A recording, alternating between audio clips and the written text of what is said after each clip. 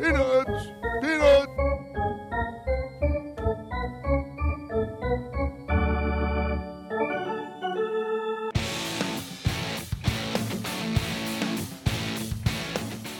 And now, Monumental Sports and Entertainment along with Pressbox presents Stan the Fans Bat Around.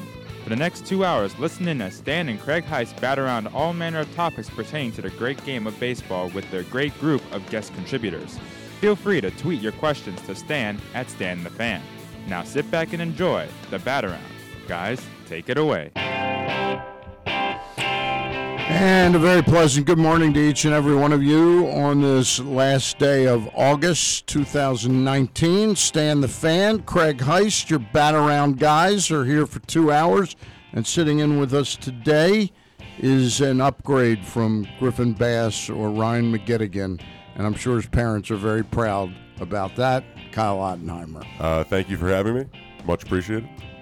Got the Cal Ripken shirt. You're rocking that. I figured today's as good a day as any. Absolutely. At least I won't be able to wear it with as much pride moving forward, seeing as how it's football season. You know, you got to. 21-31. Baseball takes the front seat this morning. Everybody asks me, about broadcasting and things of that nature. I always ask you, what's your favorite thing, your favorite memory? What's the biggest thing you've ever covered? And I always tell them, nothing beats those 2 nights at Camden Yards. I've done 17 Super Bowls, All-Star games, NBA All-Star games, trip to the Stanley Cup Finals. Nothing will ever compare to those 2 nights. That's was pretty special. How old were you when that happened? About 8 years old? No, that was 95. 96, right? 95? 95. I was 4. You were 4. Yeah, I yeah. hate you. I was 4.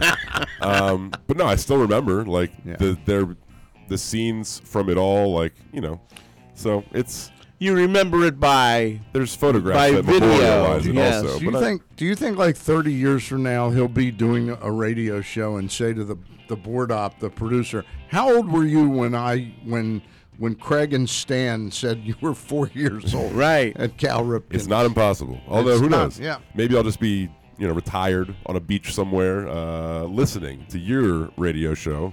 I will not be doing a radio show in 30 years. No, I don't think so. Unless Bob Heck and I are you know what? above the sports seance. Here's the deal. We're pretty stubborn. So we may be. Who knows? I'll miss fighting with you There you in go. 30 years. Stan the Fan, Craig Heist. We got a really entertaining show for you today.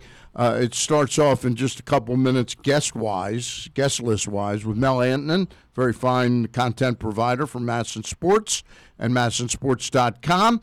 Mel, longtime USA Today baseball writer and now a regular panelist on the Mid-Atlantic Sports Report and writes columns for the MASN website as well.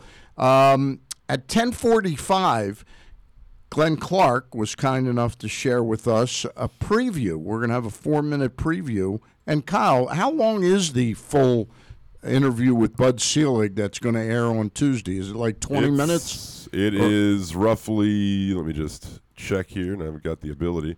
It's a substantial interview. It's like a half an hour? He ran the gamut as far as topics are concerned for Baltimore. Right. That might be of interest to both Baltimore sport fans, but also just in general about baseball. I mean, he even touched on, the recent documentary, the Netflix documentary. But I meant the length of the interview. It's lengthy. I haven't. It's 17 minutes thereabout, probably. Okay, so we're going to have a 4-minute preview with some of the Baltimore stuff in there. I think it's not the MASN specific but we're going to hear a good snippet of some interesting portions of the interview this morning, which will air in its entirety.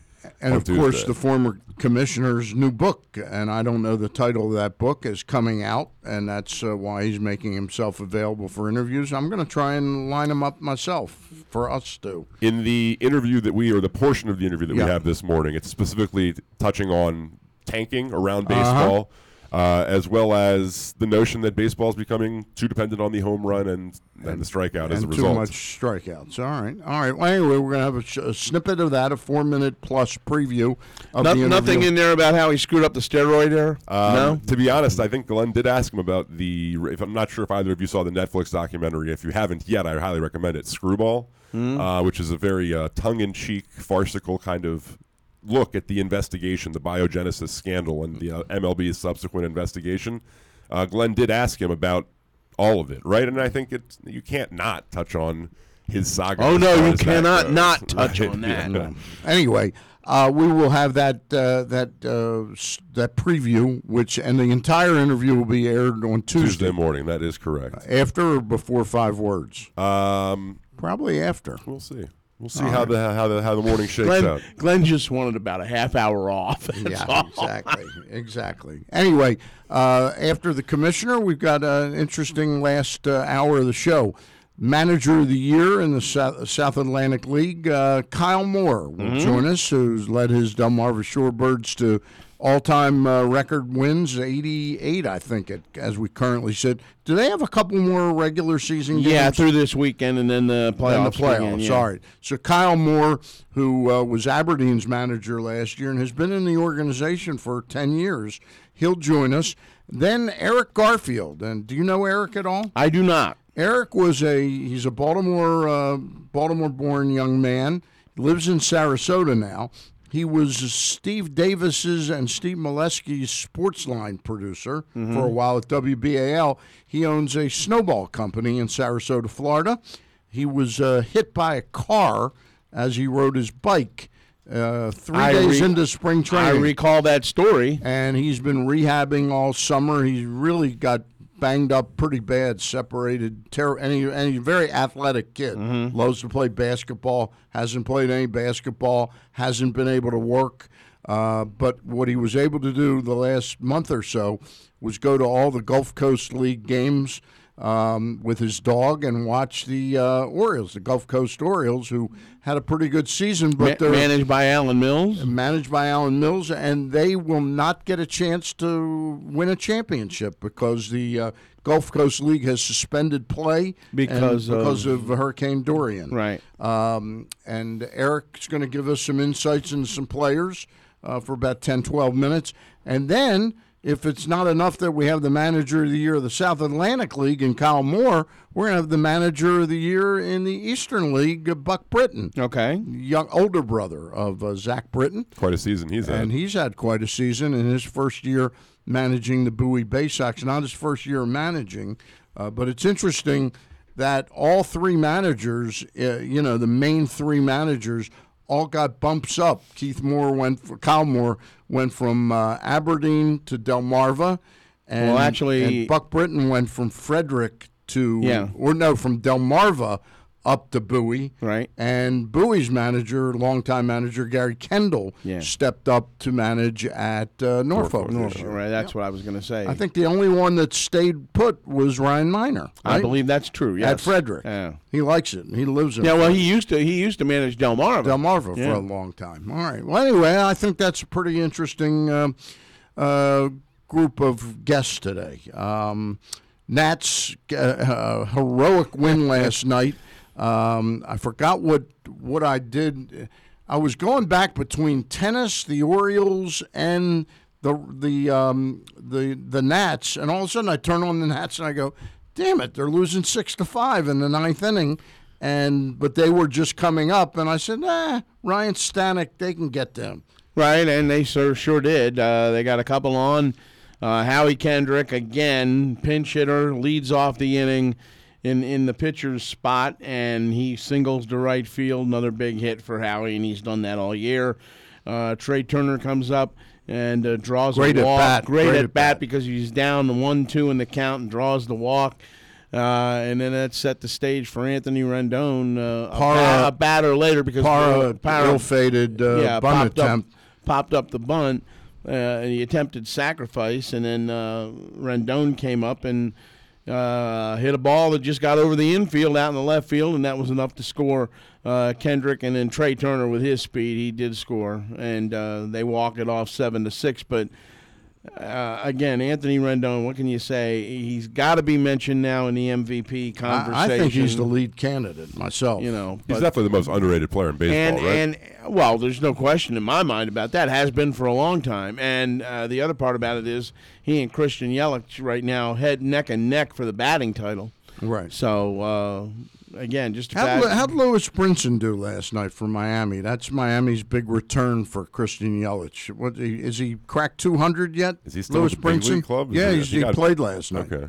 Do you know what he's batting? As the producer, I will take a look. Yeah, I think he's hitting 199 going into that game last night. So, but again, big win. They stay 5.5 back of the Braves, 4 in the loss column, and they're 2.5 up on the Cubs for the top wild card spot. Cubs are in second place, and the Phillies last night and the Mets. And I'll tell you who else are red hot now. The Diamondbacks have won 4 in a row this week, and they're right back in the wild card race. Yeah, I think they're 4 back, of the final wild card spot. But, I mean, anything's possible. A month ago, about 28 to 30 games, depending on what team we're talking about here. But, again, you got to like what you saw last night out of the Nats. There's some good resiliency there because that's a game that they could have lost, and they didn't. So Daniel Hudson gave up the 2-run homer, but then wound up getting out of the inning, the rest of it unscathed. So at least he kept it right there at 6-5 before the Nats mounted the rally. Brinson went 1 for 4 with a double, a strikeout, and a stolen base. Okay.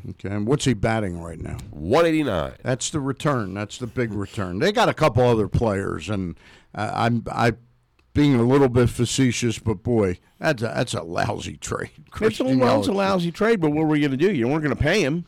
No, you weren't going to trade him. Well, he was under a fairly decent control contract. 2 or 3 more years. 2 or 3 at $12 million. But they've done that with a couple different players. I'm just saying they could have gotten a better return than Lewis Brinson. Oh, well, people felt that also about the Stanton trade, right? When they the Yankees deal was a little bit. Tilted in the Yankees' favor.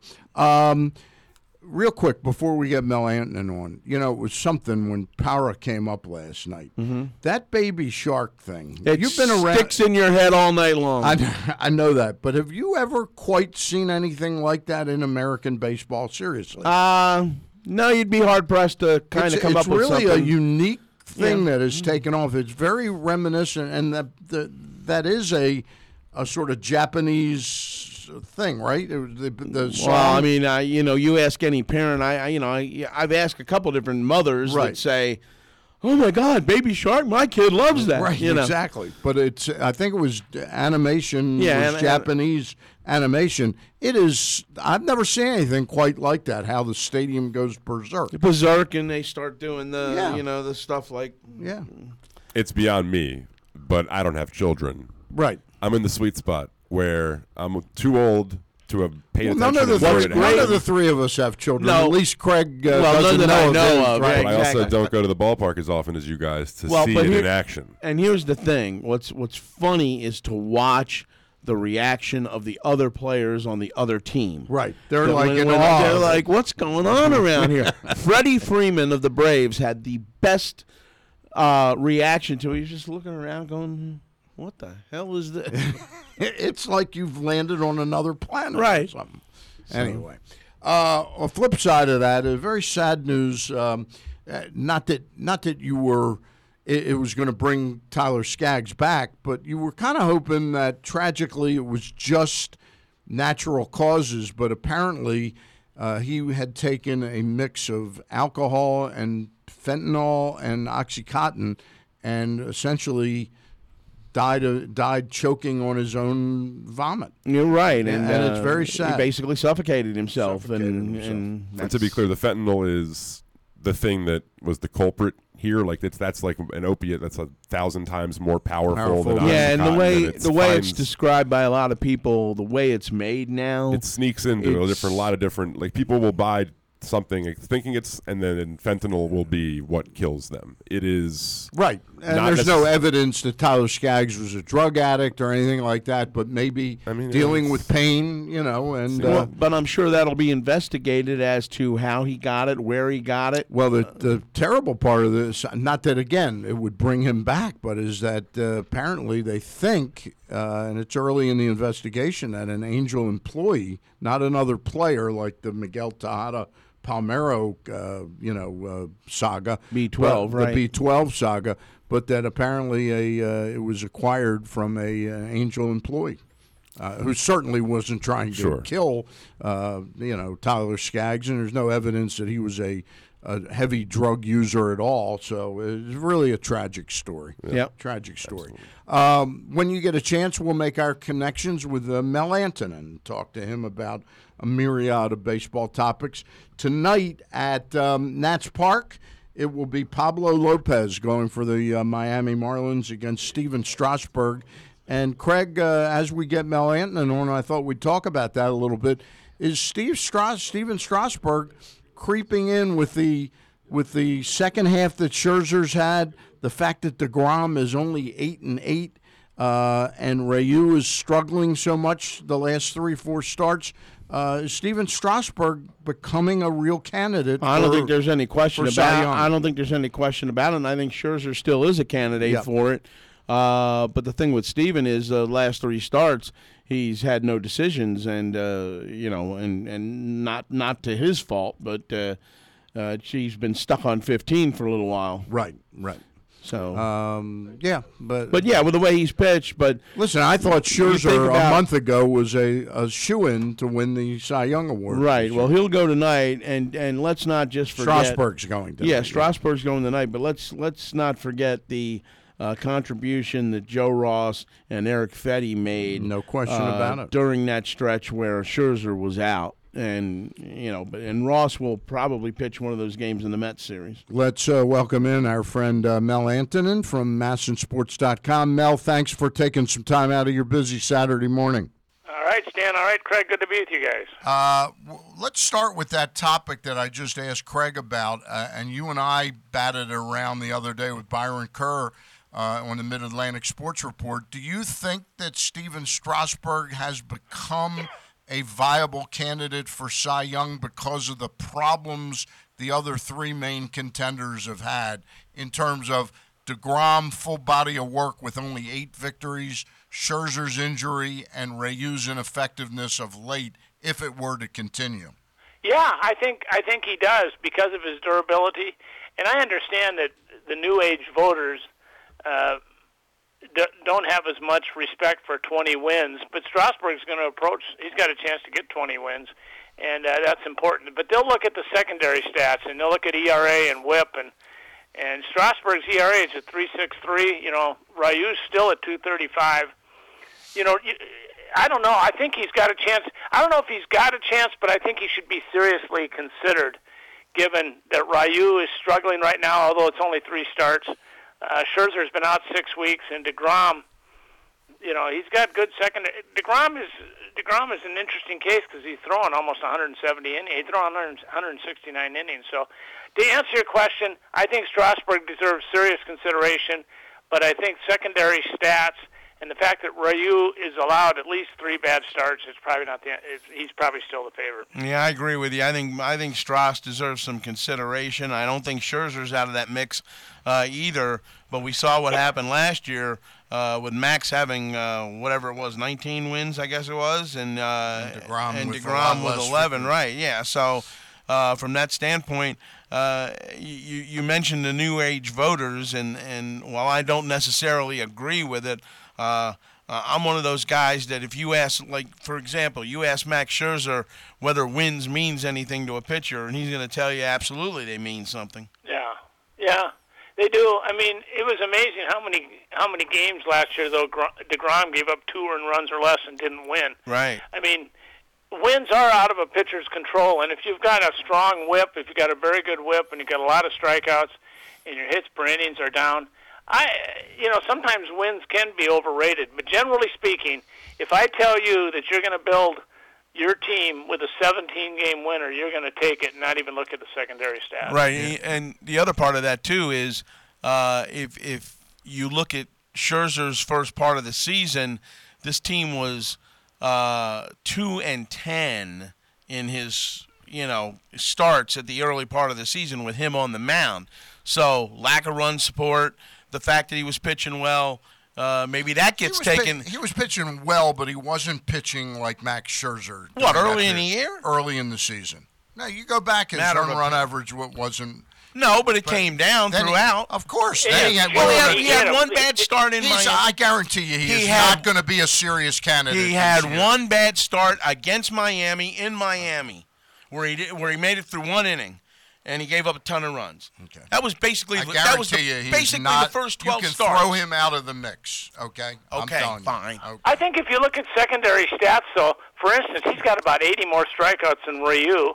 He's got just 10 or 12 fewer innings, but his whip is virtually the same. So if some voter decides that Max Scherzer likes dominant strikeouts and another strikeout title and looks at the whip and goes, wow, the ERAs aren't that far apart. They might. It's a bizarre year. Every year is unique, but this year's got some interesting questions, and you guys have just debated them very well. Let me get back over though to the Dodgers. We debated them very well. We debated him. 5-year-old child. We debated him pretty well. Let's change the subject. I gave Craig the finger, forgetting that we were on. Are you guys still friends? Yes, of course we are. That's the very least we could give each other. We debated it very well, Mel, but not quite as well as you thought. Hey, Mel, all kidding aside now, though, the Dodgers, I think we all thought the Dodgers were going to, which they have done, run away with the National League West and be firmly the best team going into the playoffs. But they've kind of sprung a few leaks here, and the Ryu situation, to me, is really the latest in some issues there that I see. Yeah, it depends on. I mean, Ryu obviously has been pitching about a 1.40 ERA in the first 5 months. Right. In his last 3 starts, what was it, 18 runs in the last 14 innings over 3 starts, something like that. But, he's had injuries in the past, and maybe that stuff is catching up with him. But I think I agree with you. There's questions about their best pitcher, Ryu. There's questions about their closer, Kenley Jansen. And even though he is a strong MVP candidate, there's closers like Clay Bellinger because he has not hit in the second half like he did in the first half. He's still got a lot of home runs. But the Dodgers never look like the best team in baseball, but when you look at their record, they are. We're reminding you that we're broadcasting from the Live Casino Hotel Studio. If you're following us on Facebook Live, please like and share the broadcast. We appreciate it. Mel Antonen is our guest from MASNsports.com. Mel, the Orioles, and you and I get to kick this around a couple times a week. You're on every night on the Mid-Atlantic Sports Report. Orioles, aside from when they play the very best, have carved together an interesting last 6 weeks. Yeah, I think they will. There's no question that they can score enough runs to have a winning team, right as they are now. The question is whether or not they can pitch. And when the pitching goes well, they get some quality starts, they win those games. And they're not at the Yankees level or the Astros level, but they can have an interesting September because they're a young team fighting for jobs, and that's what can make the Orioles interesting. Well, last night when you get a starter like John Means, case in point to what you're talking about, 7 innings, and then you get the offensive output that they got last night. That bodes pretty well, and if you look at him, and if Dylan Bundy can somehow, be a consistent pitcher without giving up a ton of runs, I think they've got a good shot if they get 1 or 2 other guys. And I look at Wojciechowski and I look at Means. These are 2 guys that, at the beginning of the year, the Orioles didn't really think much of in terms of what they could contribute. Yeah. And now, all of a sudden, they may have found 2 diamonds in the rough in this regard. Yeah, I agree. And you can have a competitive team if you have 3 very solid starters. Yeah. That's what we were talking about at the beginning. If Alex Cobb is Alex Cobb, Cashner pitches well, and Bundy is Bundy. You meant Means. You said Cashner. No, I meant at the beginning. At the beginning of the season. I'm sorry. This is what we were saying at the beginning of the season. The Orioles can be competitive if Cashner, Bundy, and Cobb all pitch up to capabilities. They can be capable. Because a rebuilding team, if you get 3 starters, you can win some games. Obviously, Cobb got hurt. We know the story about Cashner. We know how Bundy's been inconsistent. But as long as you get 3 starters going, that's a major step in the right direction for a rebuilding team. And they've got that potential, just as you said, Craig. Yeah, and, I really like – you go to the ballpark as a fan, and you're saying, well, what's there to go to the ballpark for? Well, watching John Means pitch for the most part this year was one of the reasons to go watch the Orioles. Yeah, and even when he was slumping a little bit, he wasn't getting hit all that hard. He had some rocky stretches, but overall, he's come on very strong. And the fact that he's not really a big strikeout pitcher. He's only got about a 3-to-1 strikeout to walk ratio, but he's just a very consistent pitcher. And it's fun to watch changeup pitchers, and he's one of the best. And given his inexperience, the fact that he's winning with a changeup, I think that's a rare story in a lot of ways. It takes a long time for a young pitcher to develop a changeup and the confidence to throw it. Yeah, and it was great last night to see him do it in Kansas City because he's from out in that area. Yep. And I'm sure he had a ton of folks and friends in the stands, so even better for John Means. Yeah, he grew up 35 miles south of Kauffman Stadium. He and Bubba Starling, the outfielder for the Kansas City Royals, were high school teammates. They batted 3-4 in their high school lineup together. Means protected Bubba Starling. But, yeah, they used to go to games a lot as fans, pay $5 for a seat, and cheer on Joe Randa and Mike Sweeney. We remind you that the Bat-Around is presented by Mobile One. Mobile One full synthetic motor oil helps extend engine life. Visit your local Jiffy Lube service center and ask for Mobile One. Mel, just a couple more minutes. We all happen to mention the name that has been like a forgotten man around these parts. Orioles, and again, we're not talking about them being a contender next year, but boy, if Bundy and Means are at the top of the rotation and Alex Cobb is somehow able to come back after these two disappointing seasons, certainly would change the dynamic of what this team can accomplish next year. I agree 100%. As I said earlier, if you get three starters going in the right direction, very consistent, and then with the bullpen, Hunter Harvey, maybe Dylan Tate, maybe Michael Givens, who knows?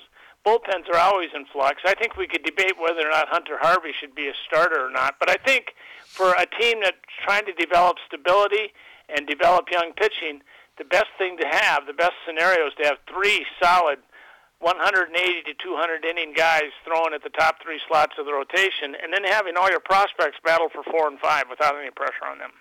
We're talking with Mel Antonen from MASNsports.com. Mel, from the ridiculous to the purely tragical, this situation down in Washington where Gerardo Parra picked up this walk-up song, the Baby Shark song.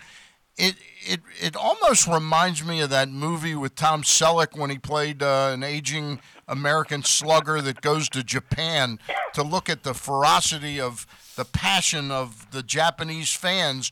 They've taken this piece of animation and the song Baby Shark. I've never quite seen anything like this in American baseball. That's a good question. Off the top of my head, I can't think of anything either.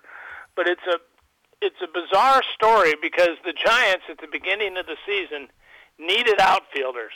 They needed outfielders to the point where they were giving everybody a chance to play in the outfield. And they gave Parra like 120 at-bats, something like that. They gave him a long time to try to settle in, and he couldn't hit 200. Then he comes to the Nats, and he develops this phenomenon and starts hitting in clutch, pinch hit, the home run and the grand slam in Los Angeles and everything. It is amazing how one player can just stink so badly for one team when he's given a chance to play full time. Then he moves across the country, and he becomes this hero. What's interesting about that, though, too, is the fact that the Giants, Mel, once he was released by San Francisco, a lot of people there talked about what a presence he had in that clubhouse and, how he mixed in with the guys, and they were sorry to see him go. Yeah. Oh, yeah, you can tell by just being around him as you have, Craig, and he's just a fun guy to have in the clubhouse. That's one thing the Nats got going. They've got a good chemistry in their clubhouse. They're very relaxed, and they're very talented, but they're not dealing with the expectations of winning that they have in the past. They're expected to win, they know that, but I think it got to them in previous years, and I don't think it's getting to them this year. Mel, before we let you go, and not to end on a real downer, but this story about the Tampa Bay Rays pitching prospect, Blake Bivens, and the tragic loss of what he has said are his whole life. His wife, son, and mother-in-law were all murdered apparently by his wife's brother. This is just a devastating story, isn't it? Yeah, I was reading some of the details on it this morning, and it teaches us all a lesson to appreciate what we have, because you just never know what could happen in the next hour or the next day or whatever. But it's a tragic story, and I'm sure that if people reading the story and baseball fans around the country can learn to realize and appreciate what they have in family and everything, I think that would actually help Bivens feel a little bit better. But I can't imagine his pain. About the only thing you can say is, gee, we'll do anything we can to help you. But it's an awful thing. And the Tyler Skaggs incident and what they find out in the autopsy. The latest news out of the autopsy. Yeah, that's another thing. It's hard to believe. It's just hard to believe, and it just makes you thankful for health and life and all that. All right, and friendship. We appreciate your taking some time out of your schedule to come on the show periodically, and love working with you, Mel. All right, guys. All right, it's good talk to be soon. with you. Thank you. It's good being with you guys. All right. Notice how he didn't say, I love working with you. Yeah. Did you notice he didn't say that? He's got the same attitude I do. We just do it for the money, right? You guys just do it for the money, yeah. Yeah. You're whores. Basically, everybody's a whore in this business. Right. Yeah. If the shoe fits, wear it. We are going to take our first time out, and we'll remind you once again, we're broadcasting from the Live Casino Hotel Studios, and I want to welcome back a longtime sponsor and friend, Mark Schwartzman, and the folks over at GBT. And where did I know I just put it in here. There it is. They're located, Glen Burnie Transmissions, located right in the heart of Glen Burnie. Glen Burnie Transmissions has been around going on 60 years. And if you suspect you're having a transmission problem, GBD can save you hundreds of dollars over taking it to the car dealers for a repair. Make an appointment, and they offer estimates and free diagnostic. Call GBT toll-free at 855-728-1841. Their mission is simple: to provide excellent service at a reasonable price. If you have any questions about the level of service, go to their website at gbtonline.com to check out the number of 5-star reviews. Let my friend Mark Schwartzman and his GBT team take the troubles out of transmission troubles. Call them today, toll-free at 855-728-1841. And Craig, the Costas Inn. That's Let's right. Tell folks about that. 4100 North Point Boulevard, the Costas Inn is the place to go for the best in steamed crabs, crab cakes, and just about anything on the menu. Specials throughout the week. Monday night, crab cake night. Tuesday night is rib night. Wednesday night is steak night with half-price bottles of wine for dinner. And also Thursday night is lobster night, and you get that plain or stuffed. And throughout the week, great menus, at least 4 or 5 specials on each and every day of the menu. One of my favorites is prime rib. It's to die for. The Costas Inn, 4100 North Point Boulevard. Nick and Pete will treat you correctly. Or treat you right at 4100 North Point Boulevard. And one more, amazing shows continue in the Live Event Center at Live Casino Hotel this fall. Next week, Saturday, September the 7th, Norm Macdonald, funny man, will be there. Tickets start at just $29.50, include $10 in free slots play. Other shows coming to the Live Event Center this fall include Grand Funk Railroad, Boz Skaggs, Kenny Babyface Edmonds, Gladys Knight, and Michael Bolton, and more. Get your tickets now by going to livecasinohotel.com. Around here, there are 2 kinds of chicken: Royal Farms world-famous chicken and everything else. What's the difference? Royal Farms chicken is always fresh, never frozen. It's hand-dipped in a secret recipe of herbs and spices and cooked on the spot right in the store. Chicken from anywhere else? Who knows? Hungry for some hot and delicious chicken? Get some Royal Farms world-famous chicken. It's one of a kind. And don't forget the Western fries. Real fresh, real fast. Royal Farms. Baltimore's favorite bar is just 771 feet from home plate at Camden Yards. Sliders Bar and Grill is at 504 Washington Boulevard, just steps away from Camden Yards. It's the perfect sports bar for every season. This is the perfect time to book your private party or take the office to lunch. Feeding clients? Take them to Baltimore's neighborhood sports bar, Sliders, for great food and drinks with some local atmosphere. You can book your private event on the second floor or on the outside patio, both overlooking the best stadium in baseball. See all of Sliders' daily specials or book your party at slidersbaltimore.com. Sliders, Baltimore's neighborhood sports bar. Visit them today. In Birdland, summer looks a lot like strolling under the lights on Utah Street, diving into a juicy Boog's barbecue sandwich, snagging exclusive giveaways, and tagging your friends to get theirs too.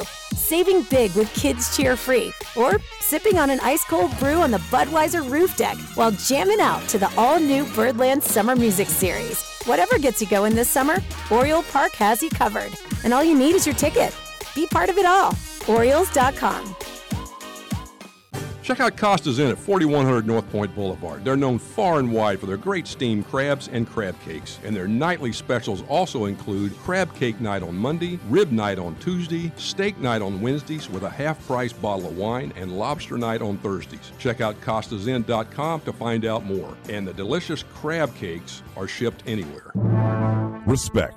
It's more than a word. In the U.S. Army, it is one of our core values, earned through selfless service to our nation and making a difference both at home and abroad. On the Army team, respect is earned daily. And now, in addition to earning respect, you may earn up to $40,000 in bonuses if you qualify. To learn more, visit goarmy.com/bonus or call 1-800-USA-ARMY, paid for by the U.S. Army. The Smokehouse Barbecue Bacon Sandwich has come to Chick-fil-A Nottingham Square. A boneless breast of chicken marinated with a special blend of seasonings and grilled for a tender and juicy backyard grilled taste, served on a toasted, buttered, sweet yeast bun with Colby Jack cheese, bacon hand-tossed in a brown sugar and pepper blend, and green leaf lettuce. Topped with zesty Smokehouse barbecue sauce, have it with their real lemonade and the famous Chick-fil-A waffle fries for a late summer meal that satisfies. Nobody waits for food unless they choose to. Chick-fil-A Nottingham Square offers the super fast service you count on. Dine in, drive through, or pre-order with your Chick-fil-A app, and it'll be ready when you get there. Plus, if you use the Chick-fil-A app, you automatically accrue points for free food. There's no better time for Chick-fil-A Nottingham Square than today. 5198 Campbell Boulevard in the Nottingham Square Shopping Center. Catering available.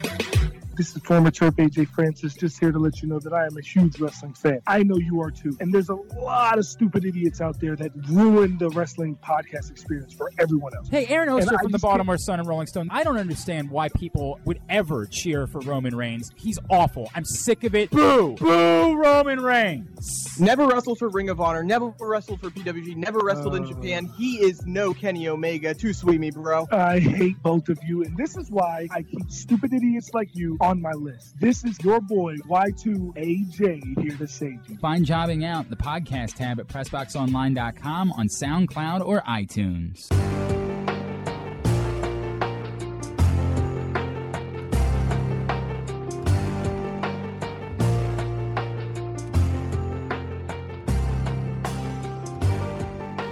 Stan the Fan and Craig Heist here. Almost coughed up my water because Kyle Ottenheimer had said, we got another minute, and then I'm sorry. Well, there was We're another going back. minute on the audio file. Okay. Thanks to this beautiful song. All right. Anyway, we are your Bat Around guys. We're here until 12 noon. Still coming up on the show, 2 Managers of the Year. It's a first for the Bat Around, Craig. Yeah. We've had Broadcasters of the Year because you've won a Broadcaster of the Year award, right? 3 times. Yeah. Yeah. I've never won one. Okay. Kyle Moore, the Manager of the Year at Delmarva. I thought I handled that quite beautiful well. silence. I thought I handled that quite well. Yeah. It makes him feel, I could have expected from a friend. Yeah, but you really deserve one. No, but nothing. No. Not a thing. What did you want me to say? I'll give you one of mine. No, I wouldn't have expected that. Nor would I want one of yours. No, there you go. I know they're at the Costas Inn, right? Well, no, my are they hanging? No, at the my picture is at the Costas Inn. Yeah. What did Jane do that one time? Oh, I don't know. Remember you were coming and we put up my picture. Oh, your picture on the wall. Yeah, we put yours down. Yeah. Yeah. Well, my picture is still on the wall. Well, yeah. Okay. I see it every time I go in the bathroom. Anyway, boy, he's really getting some zingers in on me this week. 2 managers of the year. Kyle Moore, manager of the Delmarva Shorebirds, will be on with us at 11:05. And then at 11:35, Buck Britton, manager of the year at Bowie this season, will join us as well. Tonight, 7:05 at Nats Park. Pablo Lopez against Steven Strasburg. Yes, and the Nationals on a pretty good roll right now. 7 of 8, and going along pretty well. 11 of 13. Who was that one loss to? Remind me. I was to the Orioles, yeah, absolutely. That was the 2-0. And that's great. And that world beater, Aaron Brooks. That was a 2-0 Aaron Brooks win over Patrick Corbin. Yeah. Inexplicable. Who gave up 2 runs in the first inning, then set down 15 in a row. I will tell you that those 2 losses by the Houston Astros in the last 3 weeks, one to the Orioles with Verlander on the hill, and then who was this? The Tigers beat Verlander, and they didn't beat Verlander, but they beat the Astros. Those are the 2 all-time record upsets in Major League Ball for a game in a day. Yeah. The odds entering the game. I'll bet you the Aaron Brooks Corbin matchup has got to be up there pretty high. Yeah, I would think so too. Yeah. When maybe not an all-timer, but maybe in the top 10 or 15. No, but when you go into that game and you look at the records and you look who's throwing, but again, Brooks' ERA was 8 going into right. That but game. we looked at each other coming out and saying, "Hey, the reverse lock. It's the Jim Henneman reverse lock." No question about it. Hey, let's take a look. We know that the Houston Astros are going to win the American League West. Right. The Minnesota Twins, after being tied 2 weeks ago by the Indians, they've gone the exact opposite way. The Twins have bolted back to a 4.5-game lead. Right. I don't see them losing that lead. And the Yankees have a commanding lead in the East. But that leaves 3 pretty good baseball teams. The Indians at 79-56. The A's at 78-56, just a half game behind Cleveland. And Tampa at 78-58. A game and a half behind Cleveland. 2 of those 3 teams are going to make the playoffs. Is it going to be the first 2, Cleveland and Oakland, or has Tampa still got a shot here? I think Tampa still got a shot, but you got to wait and see how it all plays out. But, for me, it's tough to bet against Bob Melvin and the Oakland A's because of everything they've done in the past to get themselves into the playoffs with just sensational second halves of the season. You know what's surprising about Oakland this season, though, is that they're doing it with their Chris Davis, the Chris Davis with a K, Right. having a very subpar season. But one of the things I think that will help them down the stretch is acquiring Tanner Roark, and Homer Bailey's pitched well, too. Homer Bailey's pitched well, and Roark's had some pretty good games for them already. And they got back A.J. Puck about 2 weeks ago, and they're due to get back in the next week or so. Jesus Luzardo, a young prospect that I think they picked up from the Nationals. Right. In that Blake Trinan, Ryan Matson, Sean Doolittle deal. Right. And they also are due to pick back up Sean Manaea. So they look like they've got more fortifications coming. Meanwhile, Carlos Carrasco might be coming back very shortly, but Corey Kluber had a little bit of a setback about a week ago. Yeah, so that's going to hurt coming down the stretch, too. And, of course, who'd they lose for the season out of their lineup? The Indians? Yeah. I can't remember right quick. Oh, God. Left-handed stick. It's not Kipnis. It's not Santana. No. Not Lindor. They did lose somebody. I know. Yeah. I know. All right. Anyway, in the National League, you've got, it looks like Atlanta is going to hold on. I mean, they do still have 7 games left with Washington, but realistically, Washington would have to go 5-2 right. in those 7 games. But if you look at that division, right, the Braves and the Nationals are the 2 teams that have beaten up on the Miami Marlins. Right. The Nats have just won their 7th in a row. They'll try to make it 8 tonight. But when you look at what the Phillies have done against the Marlins, the Phillies they're are like game 7 under and 9, 500 against them. So, yeah, when you look at the Phillies and you look at where they're standing right now, you can attribute that a lot to their performance against the Marlins. No question about it. No question about it. Atlanta right now has a 5.5 game lead over in the Central. But four in the loss column. 4 in the loss column. It's still quite a dogfight in the Central between the Cardinals and the Cubs. It's like a little bit of a roller coaster ride. Earl Weaver used to say, you're going to have your ups and your downs. But right now the Cubs have bounced back and they've won 4 in a row, 7-3, and it's a good thing to have because the Cardinals, while the Cardinals are on a 1-game losing streak, the Cardinals are 8-2 in their last 10. So one of the two of them is going to win the division. Probably one of those two will be one of the wild card teams. Do you give Philly, Milwaukee, Arizona, or the Mets any chance to get in this mix? I give Arizona more of a chance to get in the mix I do now. than Philly, and I'll tell you why, because Philly's bullpen is just a mess. I mean, everybody. They lost everybody. You look at the games last night, for example, so many teams, just their bullpens are not good. Yeah. I mean, in fairness. And you can throw that into the Nationals until now. I think having Ilias back, he came back last night, did walk in that was a tough spot to put him in, though, right off the bat. Right. He did walk in the tie run, but then he gets the double play ground ball to get out of the inning, and the Nats go on. Again, Hudson with the hiccup in the top of the 9th inning. Fernando Rodney was very good again last night in the 8th inning. But, again, this mixing and matching coming down the stretch is going to be very key for Dave Martinez when you stop to think about who he has available and how he determines he wants to maneuver those guys. The one thing they did do yesterday was DFA Matt Grace. Yep. And a lot of people thought that should have been done a while ago. In fact, I said to you, I think 2 or 3 weeks ago, I thought Matt Grace had pitched his way off this team. And as it turned out, yesterday that happened. Yep. Did take a while, but he is off that team. Craig, I think a lot of us felt that the Dodgers were by far and away the best team in the National League.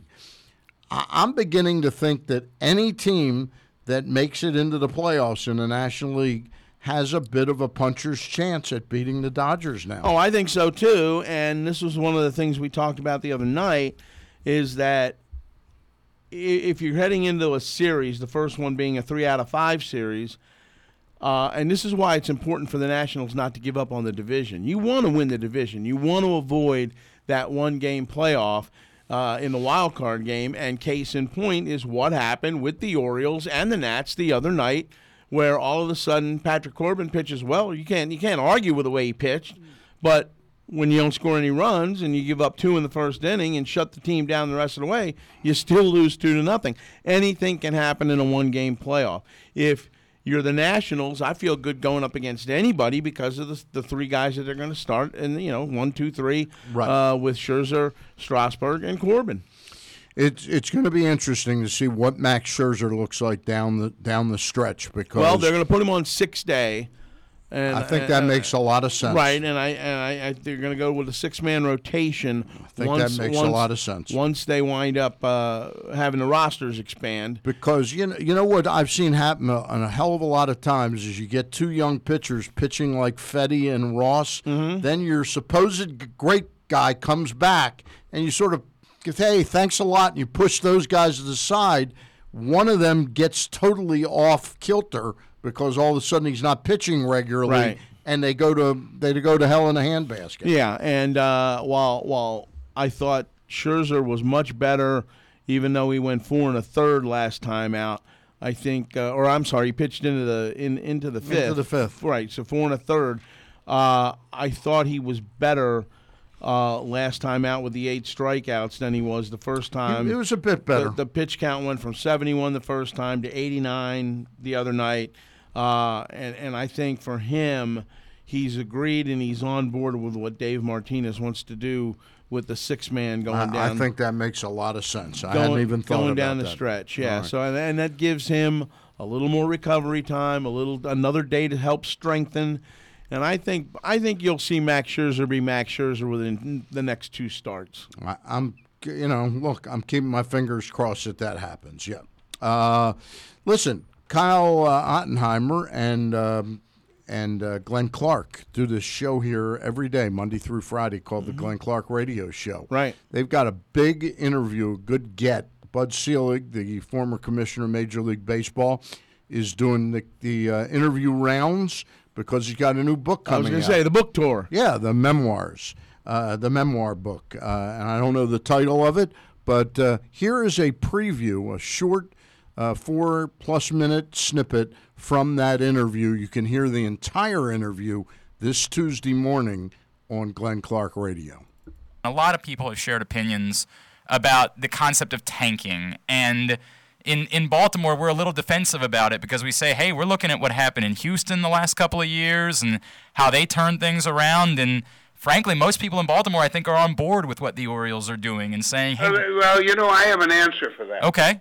There's no other way. I went to Houston and I went to Chicago first. Yeah. And the Cubs were, they're tanking and they're doing this and they're doing that. 3 years later, they were the world champions. Right. And I went to Houston, and they lost 100 games, and how can you allow this? And then 3 or 4 years later, they were world champions. So what the Orioles are doing, they're doing it the only way they can, and they're doing it right, and people there should be grateful. Is there the baseball people, the big picture people will say, okay, fine, but it's not good for the game for there to be so many non-competitive teams or teams that aren't necessarily trying. And I don't know if there might not be an argument for that, Bud, that perhaps for the greater good of the game, it's not great. But I don't know how to measure. Now, Glenn, let me ask you, if you know your team is not good, tell me another way. Because I've been in this business 50 years. Right. Tell me another way that they could do it. I agree. For what it's worth, I really do agree. I mean, as far as I'm concerned, I don't think there's not even a doubt about it. Is there anything else baseball should do to try to make the entire sport more competitive, or is it just sort of always going to be this way that there's going to be a handful of teams that are kind of going through this ebb and flow situation? I don't think. Listen, I don't think that's true. I think you're always going to have some teams that are good and others that have to rebuild. But if the Cubs and the Astros can do it to where they are today, and it's been true all along, I don't see where there's another way. And as I said, I've run a team and I've been through a lot of things. And Glenn, I think what the Orioles are doing now is something that they have to do. And then someday you'll thank them. I hope you're right about that, first of all. I certainly hope you're right about that because it'd be good. I think I am. For everybody. And I want you to know, I completely agree, and I've been sort of defensive of the Orioles during the course of the season because I think you're right. I think this is proven to be the best way to go about doing something, even if it might be painful at the beginning of things. It is painful. There's no question about it.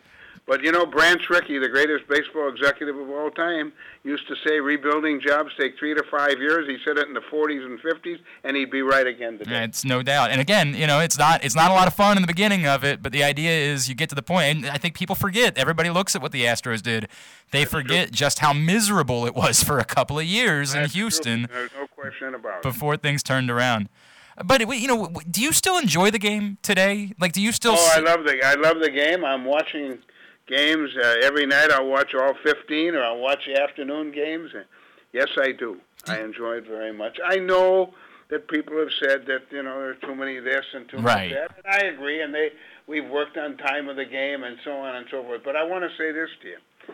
I heard in 1958. I retell the story about how the game was moribund and it was dying, and the younger generation hasn't accepted it. Well, here we are 62 years later, and we're doing better than we could have ever dreamed, and the game will continue to survive. Yeah, there's things we can do, and I agree with that, by the way. And I did a lot of things, probably more active than any commissioner in history, whether it was a wild card or interleague play, revenue sharing, all kinds of things. But they'll do those and continue to do them, and the grand old game doing pretty well. And you think that the people that are, the home run walk, everything's a home run, a strikeout, you think that's more hyperbolic than it truly is? Well, we go through stages, I remember when they had to tinker with the mound and do a lot of other things that were, because we needed more scoring. We went to the DH. We did a lot of that. And now we're on the other side. So we go through different cycles. Everything in life goes through cycles. And there you have it, 4+ minutes of an interview Glenn Clark did with Bud Selig, who's making the book tour. And the entire interview, which is somewhere between 17 and 20 minutes, will be aired Tuesday morning on Glenn Clark Radio, and it'll be there on the archives for you as well. Your thoughts about the commissioner? Well, I think you know my thoughts on. I know we didn't get to the steroids. And yeah, my thing with Bud Selig is, especially when it comes to the steroid issue, is the fact that he spent, and he's not only guilty of this. The people in the media, we all were guilty of it. Hey, I used to stand right next to Jose Canseco and Mark McGwire and just thought they were just bigger than everybody. Yeah. And I think, and I truly believe that he didn't do anything about it. He knew about it until he was forced to do something about it. And I'll never forget when Bonds tied the record down in San Diego at Petco Park, and he looked like he sat up in his suite there at Petco, and he couldn't even look up as Bonds was rounding the bases. And it almost reminded me of the look he had after the 8-8 tie in the All-Star game in Milwaukee, which I happened to cover. Right. I think there's a lot of hypocritical stuff that goes on with Bud Selig, and it's selective. But that's your opinion of him. What about what he said about tanking? Well, I just don't. I'm of the firm belief that if you go into most clubhouses, and you bring that up, you're going to get rebuffed, in a lot of different ways. Because I don't think there's a team or a player out there who goes out there to intentionally lose. I mean, I really just don't believe that. No, and I don't think. What about a general manager? Yeah, it's more at the management level than that the players are actually not going out there. How can the GM influence that other than putting players on the field that he doesn't or that he feels aren't good enough to win any kind of game? But he's putting the players he is out there for financial reasons. In other words, I get that. You don't do a rebuild without shaving payroll and shearing payroll. The only thing Glenn didn't ask him about was the people that are against it are the Players Association. Right, exactly. That's who's against. That's who's against it, right? Not against. I don't think it's tanking. I think it is the legitimate way that you rebuild a sports franchise. Oh, well, I think it is too. And from that standpoint, I agree with Selig is that, the Orioles and their fans are going to have to deal with this for a while. And like you and Mel and I were talking about is the fact that you get a John Means, you get a Asher Wojciechowski, who all of a sudden you didn't think was going to be a part of this. And if you find another pitcher or two, if you have three competent pitchers, you have a chance if you're scoring runs like they're scoring right now. You might not have the best team player-wise, but you have a chance to compete. And I think that's what the Oriole fans want right now is a team that can at least compete. The Oriole fans are behind this right I think now. They are too. Yeah, I think that what you have is the Players Association because players' salaries have stagnated the past 2 years. Right. In other words, the main players, not the best players. Right. Those guys are making the money. But their view would be, oh, yeah, you're tanking. The way to rebuild is go out and buy 10 expensive free agents and up your payroll by $70 to $100 million. And really, that's not the way to go. That's not the way to go at all. Right. That's not the way to go at all. Because what it proves, these rebuilds, it proves unless you have minor league players ready to plug in when your franchise can't afford to sign a Manny Machado or a Bryce Harper. In fact, the Nats and the Orioles are exactly polar opposites. The Nats were able to let a Bryce Harper go to free agency, and they had the players to replace him in Robles and Soto. Right. The Orioles had to let a Machado go and a Britton go, and they didn't have the players to Right, take exactly. the place. And that's good. Kudos to Mike Rizzo for being able building to a great farm system. Building a great farm system. And the other part about that too is that makes it even more interesting what happens with Anthony Rendon come the offseason. I think also the contrast between Washington and Baltimore as markets are evident, right? Like Baltimore can't necessarily do both at the same time, where they're paying a significant payroll to their major league club and also investing heavily in the minor league level in a similar way that Washington might be able to.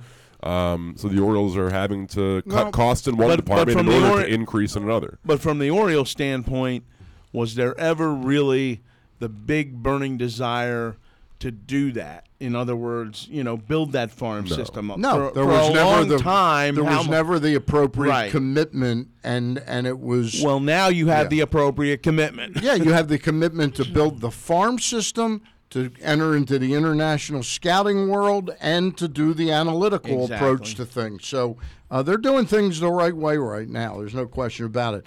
The Bat Around is presented by Mobil 1. Mobil 1 full synthetic motor oil helps extend engine life. Visit your local Jiffy Lube service center and ask for Mobil 1. We are broadcasting from the Live Casino Hotel studios, and momentarily, in about 4 or 5 minutes, we'll have the Manager of the Year, the South Atlantic League, and that is Kyle Moore. August 31st, we would be remiss if we did not mention happy birthday to the late Frank Robinson. He would have been 84 today. Yep. A tragic loss, to Baltimore baseball and baseball in general. When you look at the late Frank Robinson, and it is quite remarkable.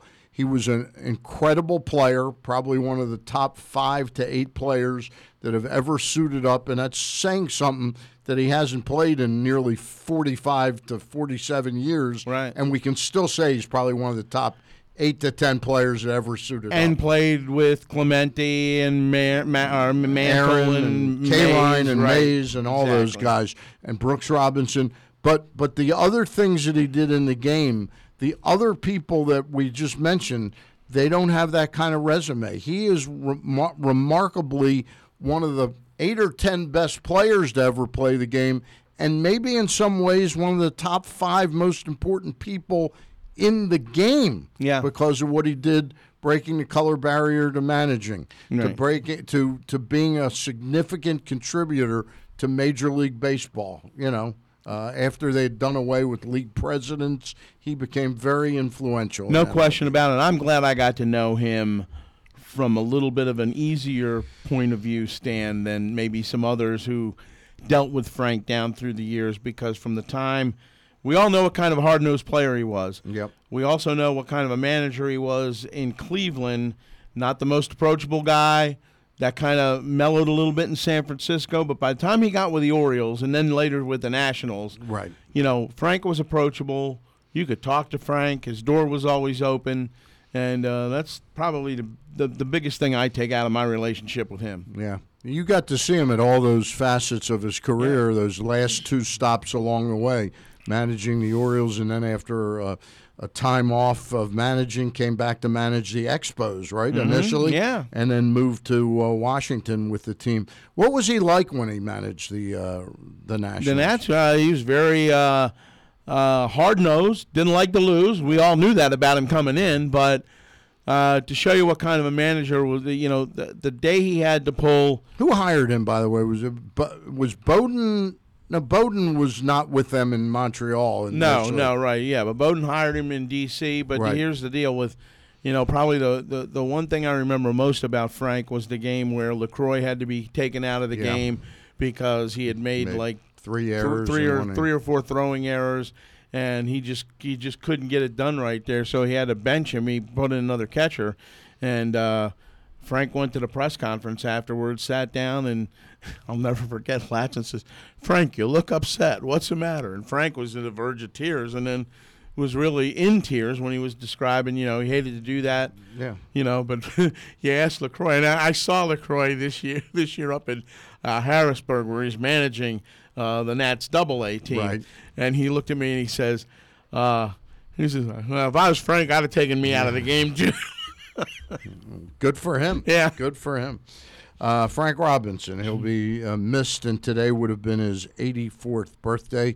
We've got that other anniversary coming up on September 5th and 6th. Yeah, absolutely. Cal Ripken breaking the all-time consecutive games streak record, held previously, of course, by Lou Gehrig with 2,130 games, and then 2,131 came the night the next night afterwards at the Yard, and two of the most incredible nights I've ever spent in the ballpark, Stan, without question. Yeah, no question about it. And the fact that Cal homers in both of those games, and just it was. Moose pitches the game that breaks the record. He gives up the home run to Tim Salmon in the first inning, and he says, and it was at that time I realized, I can't lose this game. I better get going here. Joining us right now is the Manager of the Year in Southern Atlantic League, and that is Kyle Moore, who's done a terrific job with those Delmarva Shorebirds. Do you deserve the credit, Kyle, or does the organization as a whole, two regimes, deserve the credit for bringing in the talent? Yeah, I think it's a combination of a lot of different things. So there's certainly a lot of people working in the right direction to get all this going. I mean, there's a lot of talent on our roster and a lot of guys that I'm really proud of. I think this staff as a whole has put a lot of these guys in really good situations. So I think it's a combination of a lot of things. Certainly, good players certainly help that tremendously and make it happen. But I think we've also done a nice job with helping every single player get better. Kyle, how you like Salisbury? It's my old stomping grounds. I went to school down there, college, and spent some years down, probably about 9 or 10 years down on the Eastern Shore. What's it been like for you this year? Yeah, it's a great little town. They got a good fan support here, a pretty big following for this Eastern Shore minor league affiliate, especially since we're with the Orioles. We're just right here close. I mean, you got the beach here you can drive to, not too far. There's really nice golf courses, and then Salisbury in itself, it's a nice little sized town. So yeah, my family and I have really enjoyed this town, and the fans especially. It's really nice to give these fans a good season and give them something to cheer for here. Kyle, you've been around. You've been in the Oriole organization for 10+ years. Do you find what Mike Elias did in keeping three managers, that had been with the organization, but moving them each up? You came from Aberdeen up to Delmarva. Buck Britton went from Delmarva to Bowie, and Gary Kendall went from Bowie to Norfolk. Do you think that's a good way for an organization to kind of show some continuity with the teachings? Yeah, for sure. I mean, I think that says a lot about what they thought about us from the beginning, and I thought those are all great moves. Those are great baseball guys, Buck and Gary, and they're doing a great job where they're at. So that definitely speaks volumes to some staff that was already here, that was already under contract when Michael Elias and his staff got here. So I think we were all pretty pleased with that. We got a promotion and got an opportunity to manage some players under a different regime, and all we could do was go out there and prove it and show them that we were good managers, and I think all of us have done that. Kyle, Stan and I, when we were growing up, there was something called the Oriole Way, where you learn the game at the minor league level. And we're both old, Kyle. And we're both old. Come on now. But you learn the game the right way in the minor league level, and you proceeded through the system. That's not obviously the case anymore, but to Stan's point about continuity, how important do you think it is at all levels of the system to be teaching guys the right way, in a uniform way, that when they get to the big leagues, that they're ready? And the reason I ask that especially is because of the pitching that you guys have at Delmarva, what Bowie has proven this year up here. I think it's really important. Yeah, no, for sure. I would say it's imperative, absolutely. I'm a big believer in that, and I think a lot of times your best coaches are at your lowest levels, where that foundation of exactly what you were just talking about, whether it be the Oriole way or just the right way to play a game and be a professional, is really started at the lowest levels, GCL, Aberdeen, Dominican Summer League. And as they go up, they kind of know what to expect, how to be a pro, how to do things that we're asking them to do from a pitching development standpoint. So I think that's the one thing that's super exciting about this new regime, is that they're fully invested in the lowest levels, which I can tell you from managing here in Delmarva at one of the lowest levels, is that second half of the season you need help, and you need good draft picks, and you need guys that have been managed by good managers at the very lowest level. And Alan Mills did a great job with that, with the guys we got from him, and so did Kevin Bradshaw. So that's exciting because I do firmly believe in that Oriole way sort of mentality of building them up from the very bottom. You know, before we talk a little bit about your season this year, I got to ask you about one player you must have brushed elbows with over the past few years, and that's Mike Yastrzemski. I'm not sure if you ever managed him, but have you coached him?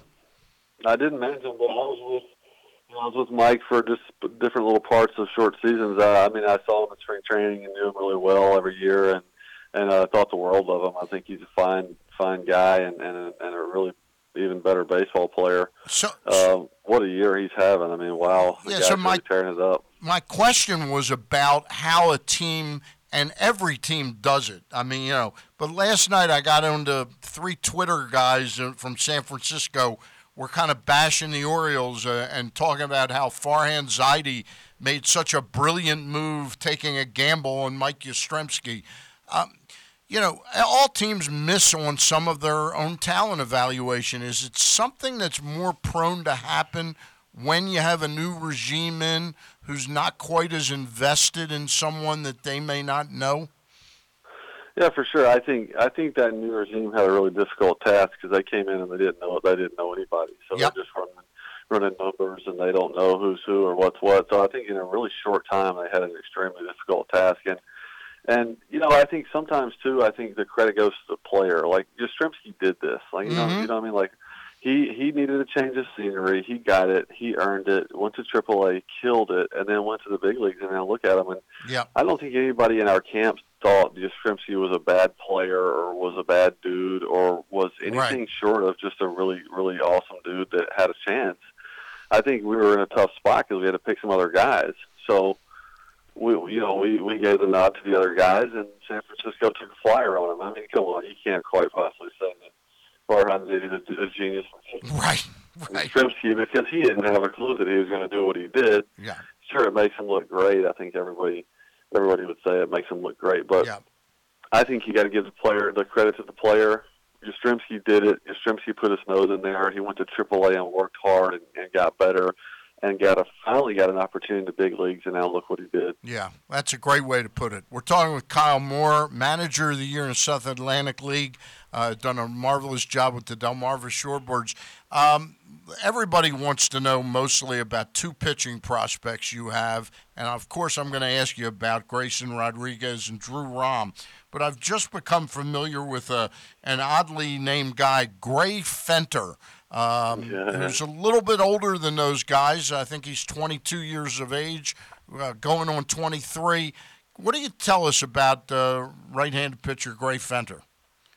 Yeah, I think he's the one guy that's flown under the radar all year long because of those other 2 guys that you mentioned, Rom and Rodriguez, and some of the other prospects that we've had on the team in general. But what a year Gray has put together, and really proud of him because a few years ago he had been through some stuff. He had an injury to his arm. He went through a rehab process, and anybody that's ever done a long-term rehab process knows mentally it can really, really wear you down. And I think Gray grew up a lot over the course of last year. I was fortunate enough to get him in Aberdeen last year.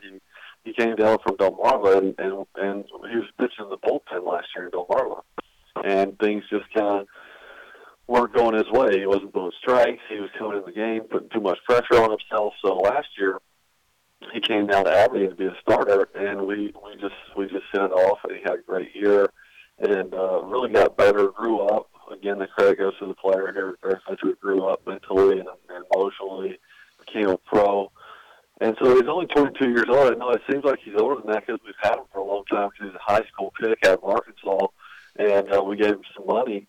But I think you're really starting to see the fruits of somebody who's maturing and has worked hard for a long time. And the last time out, he threw the ball as good as I've ever seen him throw it. He was up to 95 with a plus slider, and he's got a breaking ball is probably his best pitch. So that's kind of scary when you say, well, he's 95 with a plus slider and breaking ball is actually his best pitch. But the last time out, he had all 3 working, and it was unbelievable. So, you know, here's a guy who's flying under a lot of radars, but I think he's got a high ceiling. With the amount of talent that you've had down there and to put the season together like this team has done, And I remember people talking about with the start you got off to. We're at Camden Yards on a nightly basis, and everybody's saying, well, what's in the water in Delmarva? you know? Yeah. But then it continues, and then you find out, really these guys are legit, and it's no fluke. What has it been like to manage this team for you personally this year? Well, it's really been, it's been a year where sometimes you sit back and you go, wow, how did we do that? How did we pull that off? How did we go 22-4 or something like that to start the year? And I can remember sitting down to start the year and kind of just probably doing something I should have done, but looked and saw what the team before us did here, and I go, man, they started out like 11-3 or something. Like, wow, how'd they do that? They started out 7-0. And then all of a sudden I look up and we're like 22-4. I'm like, okay, well, I guess we're pretty good too. So anyway, I think it's been a pleasure to manage. Anytime you get to manage a bunch of guys that can pitch, it makes your life a lot easier.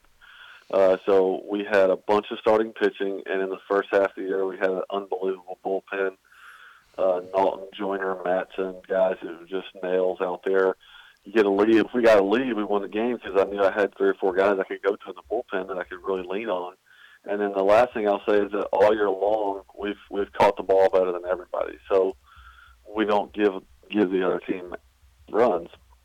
The few losses that we do have, we've actually, in my opinion, we've given the other team runs. So the one thing that I'm really happy about is that we don't really get beat a whole lot. We either beat ourselves or we win, and that's something that's really promising as a coach, because if we go out there and we play good, most of the time it ends well for us. We're talking with Kyle Moore, the manager of the Delmarva Shorebirds. The way you described it, how all of a sudden the team was playing so well, and you looked around and wondered what happened. It reminded me of Pat Kennedy, men's basketball coach, a longtime basketball coach. He'd come to a preseason prognosticating thing, and he'd stand up there and he'd say, I'll tell you, my team, we don't particularly pass the ball very well. We don't really defend very well. We're not really a great shooting team, but I can tell you we're going to be one of the best coached teams in the country. That's funny. That's a great pitch, too. I like where he's going with that. Yeah. Hey, I do want to get back to those 2 pitchers that have the youngsters, Drew Rahm and Grayson Rodriguez. What do the Orioles fans have in store for them should they stay healthy enough and everything goes right for them over the next 3 or 4 years? Yeah, there are definitely some big names to follow. Just leading off with Grayson, I think you got somebody who has arguably the best stuff I've ever seen in our organization. And with all due respect to some players that I have seen, I was here in Delmarva with Eduardo Rodriguez, Dylan Bundy, Zach Davies, Tyler Wilson. I saw all those guys pitch at this level, fortunately, and this guy's got top end stuff that would project to be better than everybody. So there's something to be really excited about. There's a front of the rotation guy. He's up to like 98 miles an hour his last time out, and he throws 4 pitches for a strike. So if there's anybody you want to see in the minor leagues, you want to just go be wowed by, go see that kid, because he's got some top end stuff. As far as Rahm goes, I don't know if people knew who Rahm was when we were going into the season, because he's a high school kid from Kentucky, and we're going, well, there's just this lefty, and then all of a sudden he throws up all these numbers, because the same is true. He possesses command of secondary stuff, and he's got enough life on the fastball from the left side to be super interesting. So, I can't say what his role projects to be. It projects to definitely be a major league player and help somebody win a lot of ball games. So, really excited for both of those kids. And like you said, the key is going to be to stay healthy. The key is going to be to stay healthy, get opportunity, and pitch well. And I think things look bright for those kids. Kyle, everybody, all Oriole fans are very excited about the number 1 draft pick in Adley Rutschman. Slow start at Aberdeen, but then he came on, and then he comes down to your place. A little bit of a slow start there before he gets it going. What is it like to be around him? What kind of a kid is he going forward, and how excited should Oriole fans be? Yeah, they should be really excited. Great kid. Just a solid individual. The one thing I take from him recently is just his ability to catch. He's as good of a catcher as you're ever going to see. And I think that as that being a premium position in the big leagues defensively, I think I'm going to worry about there. And I think people need to keep in mind that this is the longest season of his life. You know, he played college baseball this year, and when you play college baseball in a big-time program like Oregon State, he probably started playing baseball in like January 1st or something like that, whatever. So the longest year of the kid's life, and not that that's an excuse, but I think that you're seeing that right now because it's really becoming a grind for him. But I definitely think the Orioles picked a star, a superstar. Love his VP, love his work ethic. I love the way he prepares for a game, and again, I just think he's one of the best catchers I've ever seen who plays a premium position. So, man, I think they got something valuable. That's pretty intense praise, having been around him only a short while. Kyle Moore, many thanks for joining us. I got a chance to chat with you the other day on the Mid-Atlantic Sports Report. Look forward to meeting you sometime soon. Yeah, for sure. Same here. Thanks, All guys. right. Thanks. Kyle Moore, Manager of the Year in the Southern Atlantic League. Want to tell you that Ken Zales is back. He's back. I bet you didn't even know he was gone. No, it's a fantasy. No, come on. He is back with the Press Box Fantasy Football Show presented by Glory Days Grill every Thursday morning at 11:30. Press Box's fantasy guru will help set your lineups and fulfill all your fantasies. Well, your football fantasies anyway. Watch Facebook.com/PressBox Sports and listen to PressBoxOnline.com/radio. The Press Box Fantasy Football Show with Ken Zales, Thursdays at 11:30 a.m., presented by Glory Days Grill. Great food, great sports. That's fantasies. And we will be back. Eric Garfield going to join us in just a couple of minutes. Check out Costa's Inn at 4100 North Point Boulevard. They're known far and wide for their great steamed crabs and crab cakes. And their nightly specials also include crab cake night on Monday, rib night on Tuesday, steak night on Wednesdays with a half-price bottle of wine, and lobster night on Thursdays. Check out CostasInn.com to find out more. And the delicious crab cakes are shipped anywhere. In Birdland, summer looks a lot like strolling under the lights on Utah Street, diving into a juicy Boog's barbecue sandwich, snagging exclusive giveaways, and tagging your friends to get theirs too. Saving big with Kids Cheer Free, or sipping on an ice-cold brew on the Budweiser roof deck while jamming out to the all-new Birdland Summer Music Series. Whatever gets you going this summer, Oriole Park has you covered. And all you need is your ticket. Be part of it all. Orioles.com.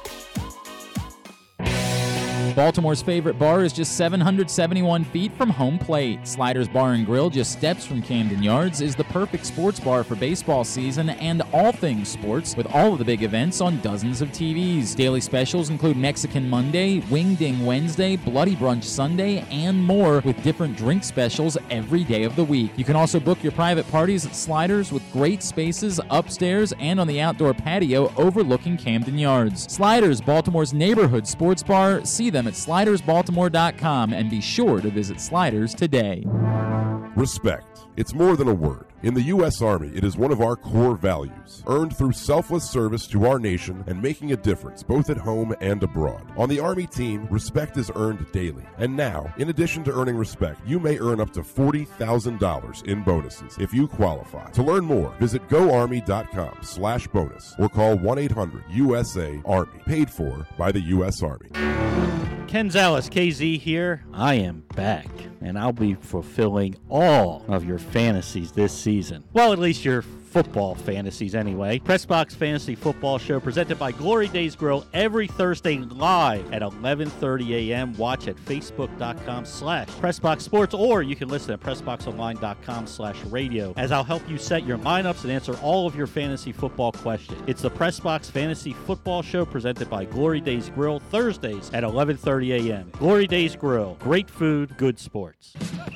The latest edition of Press Box is available now, and it's our annual college football preview. On the cover, Brooks DeBose profiles Maryland football coach Mike Locksley, who finally got his dream job but faces a tough task. Plus, previews for Navy, Towson, Morgan State, and more, as well as a preview of the high school football season in the area. Press Box is available for free at over 500 area locations, including 60 Royal Farm stores. You can also find the entire edition, as well as the best daily coverage of the Orioles, Ravens, and Terps at PressBoxOnline.com.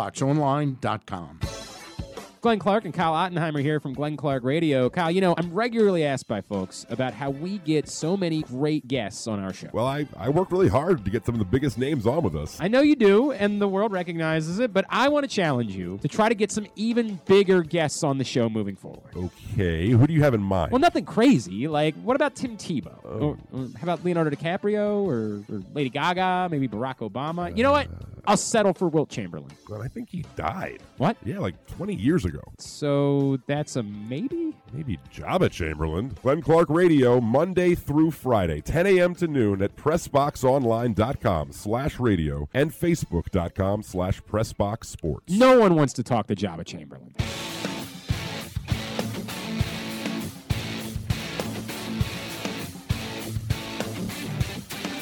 We are back, and we want to remind you that the Bat Around, like all the shows that are podcast here at PressBox and PressBoxOnline.com, come to you from the Live Casino Hotel studios, and we thank the folks at Live Casino Hotel for their sponsorship and support of PressBox. They've got some amazing shows that continue this fall at the Live Event Center. At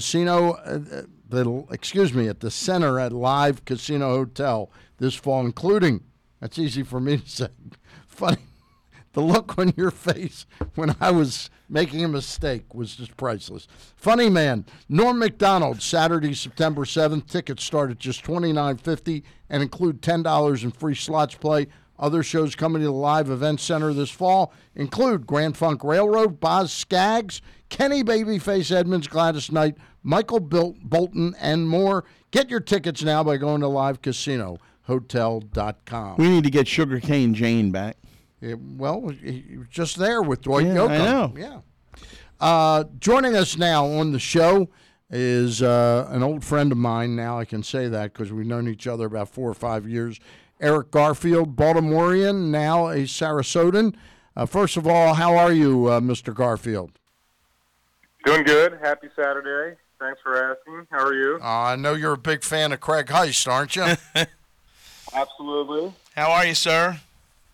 Doing good. Doing good. All right. Happy Saturday to you, too. All right. Now, the Sarasota area, by the look of the weather map, the west coast of Florida looks right now like it's going to be spared any significant problems due to the hurricane. It looks like our coast is going to be safe.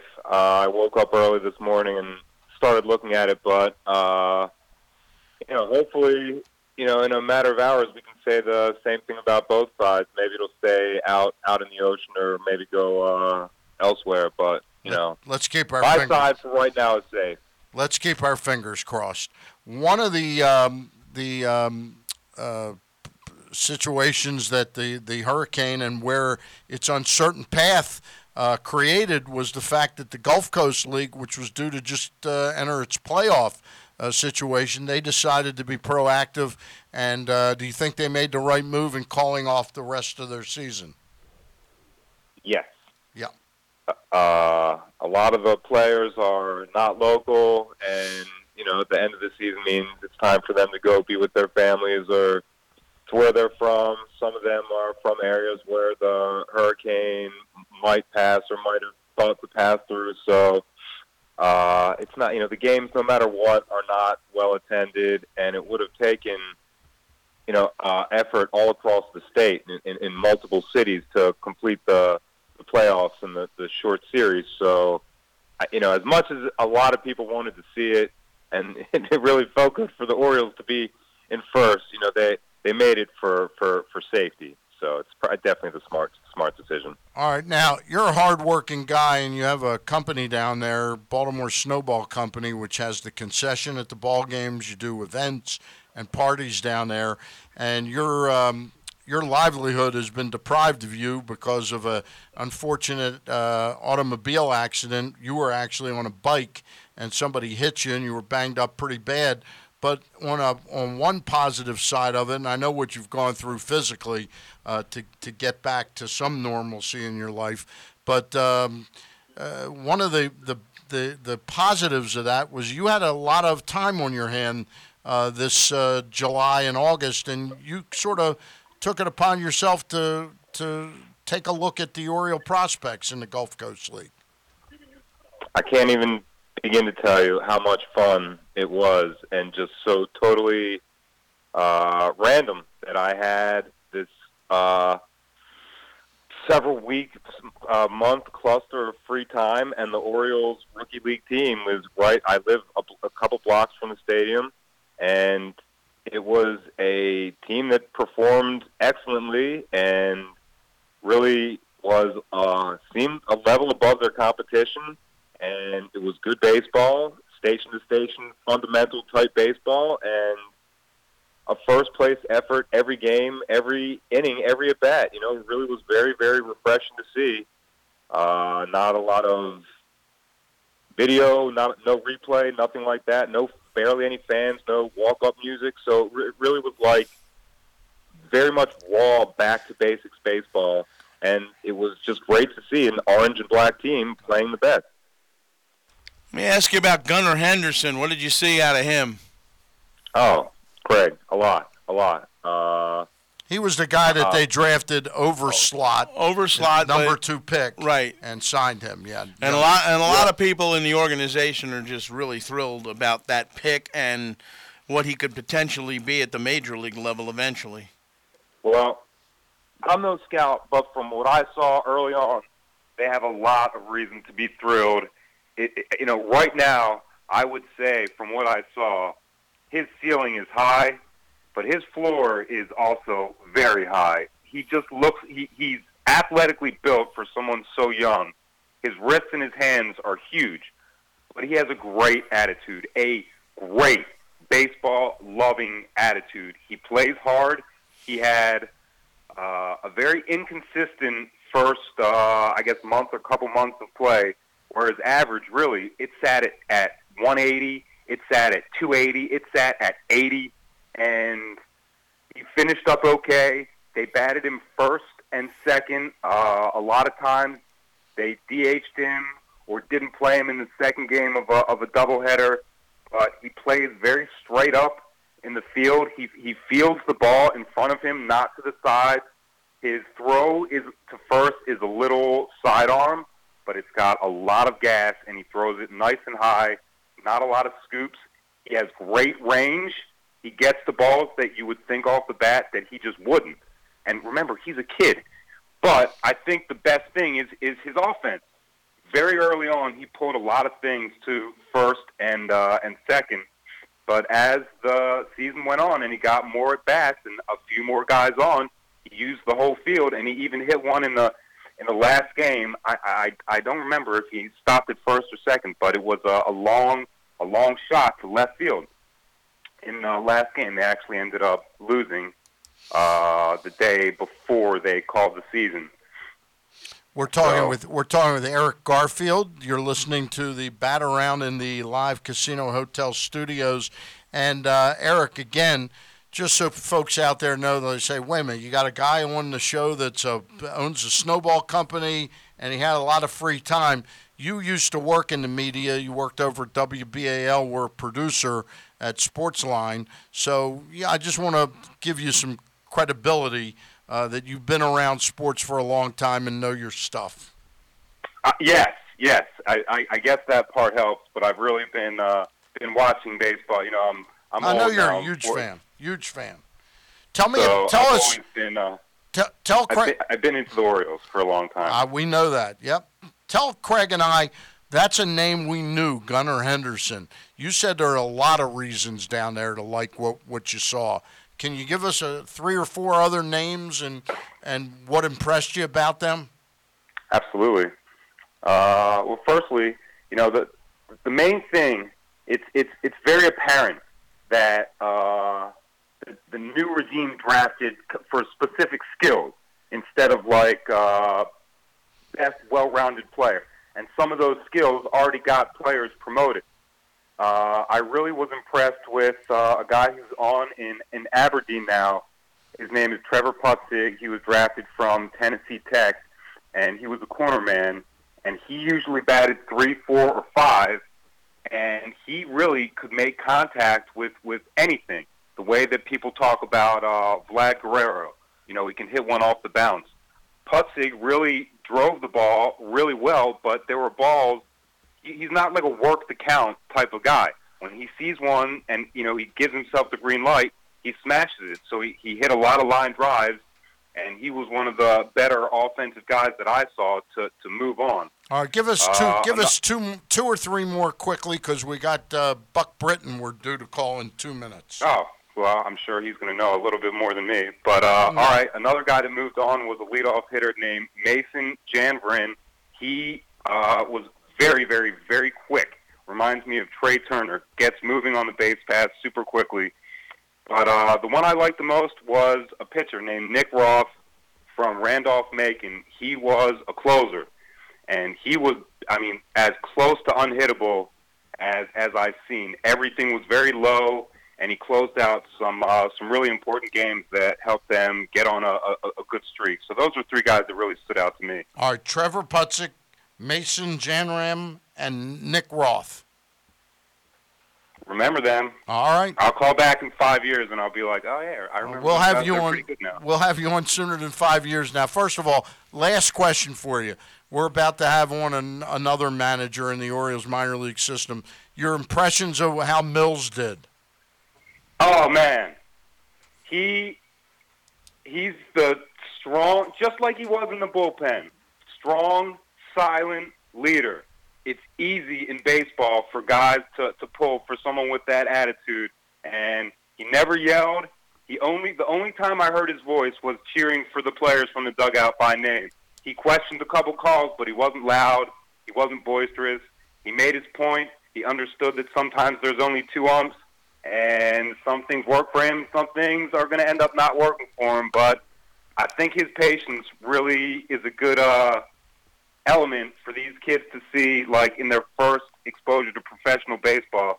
You know, a lot of managers in the rookie league were like that and showed the same good qualities. But you know, Millsy's team finished first. Here's the real last question: egg custard with marshmallow. You got one for me? If you come down to Sarasota, we can definitely work it out. I'll actually be near my equipment this afternoon, trying to get some stuff ready. All right, he's going to fly down. Thank you, sir. Appreciate it. No, All right, no Mr. problem. Garfield, thanks a lot for spending some time with us. Always nice to talk to you. Later, guys. All right, there he goes, Eric Garfield. He's a really passionate Oriole fan. Oh, absolutely. Really passionate Oriole fan. All right, we're going to make our connection with Buck Britton next. But Craig, while we get him on the phone, let's tell folks about the Costas Inn, 4100 North Point Boulevard. Well, they're just great crab cakes, and you can get the best steamed crabs around. And Nick and Pete will treat you right if you head on over for dinner. Great specials on the menu all week long. But in particular, Monday night is crab cake night. Tuesday is rib night. Wednesday is steak night with half-price bottles of wine, and Thursday night is lobster night, where you can get that either plain or stuffed with that fabulous crab imperial. And a bunch of other specials on Friday, miscellaneous specials. And don't forget, the best steamed crabs, the best crab cakes, and the best crab soup, and you can get any of it shipped to you anywhere in the world. The Costas Inn, 4100 North Point Boulevard, 410-477-1975. Joining us right now is another manager of the year. This time we've got the Bowie Baysox skipper, and he's the brother of former Oriole great Zach Britton, and that is Buck Britton. Buck, how are you? Good. How are you? All right, Buck. You may not remember me. You were walking down the steps or up the steps, and I was walking, and Kristen Hudak introduced us from the media room. Okay. All right. I just thought I'd remind you of that. Buck, I can tell you how thrilled you sound. There were a lot of faces. You met a lot of people, I'm sure. Yeah. What was this like? What was this year like? You moved up from Delmarva, two spots from Delmarva to Bowie. Was it a tougher job for you? I think the toughest thing was, and kind of just like as a player, when you move up levels, the speed of the game. And it was one of those things where in Bowie, I had a little more free reign on, how to run a bullpen and stuff. And but things escalate quickly the higher you go up. So an error could turn into a 3-1 inning before you get a chance to breathe. So it's the challenge was trying to stay far enough ahead of the game, as opposed to in A-ball where it's a little slower. The fact that the club got on such a great roll, they're going to be in the playoffs, and you were named Manager of the Year of the Eastern League. How much pride do you take in those accomplishments? Man, it's a huge honor to be voted that. That's something that you get voted on by your peers. So that's something I take huge pride in. I know it was an effort not only by me, but Keith Bodie, our hitting coach, Kenny Steenstra, Josh Conway, our development coach, the strength coaches, the trainer. I mean, it was really a team effort to keep these guys going when in April things didn't look so good for us. We're talking with Buck Britton, the manager of the Bowie Baysox, whose team going. You're definitely going to the playoffs, correct? Well, it's going to take Erie would have to win 3 in a row, and we'd have to lose 3 in a row. So all right. Well, we won't say it's definite yet. I'm superstitious, but I know you've had an incredible second half. I wanted to hone in on 2 pitchers that the Orioles had been trying to make into starting pitchers, and the decision was made apparently individually maybe 2 months ago that both Dylan Tate and Hunter Harvey would move out of starting situations or the attempt to start to put them in the bullpen and maybe fast-track them a little bit. And it looks like in the case of both of them, it's worked out very well.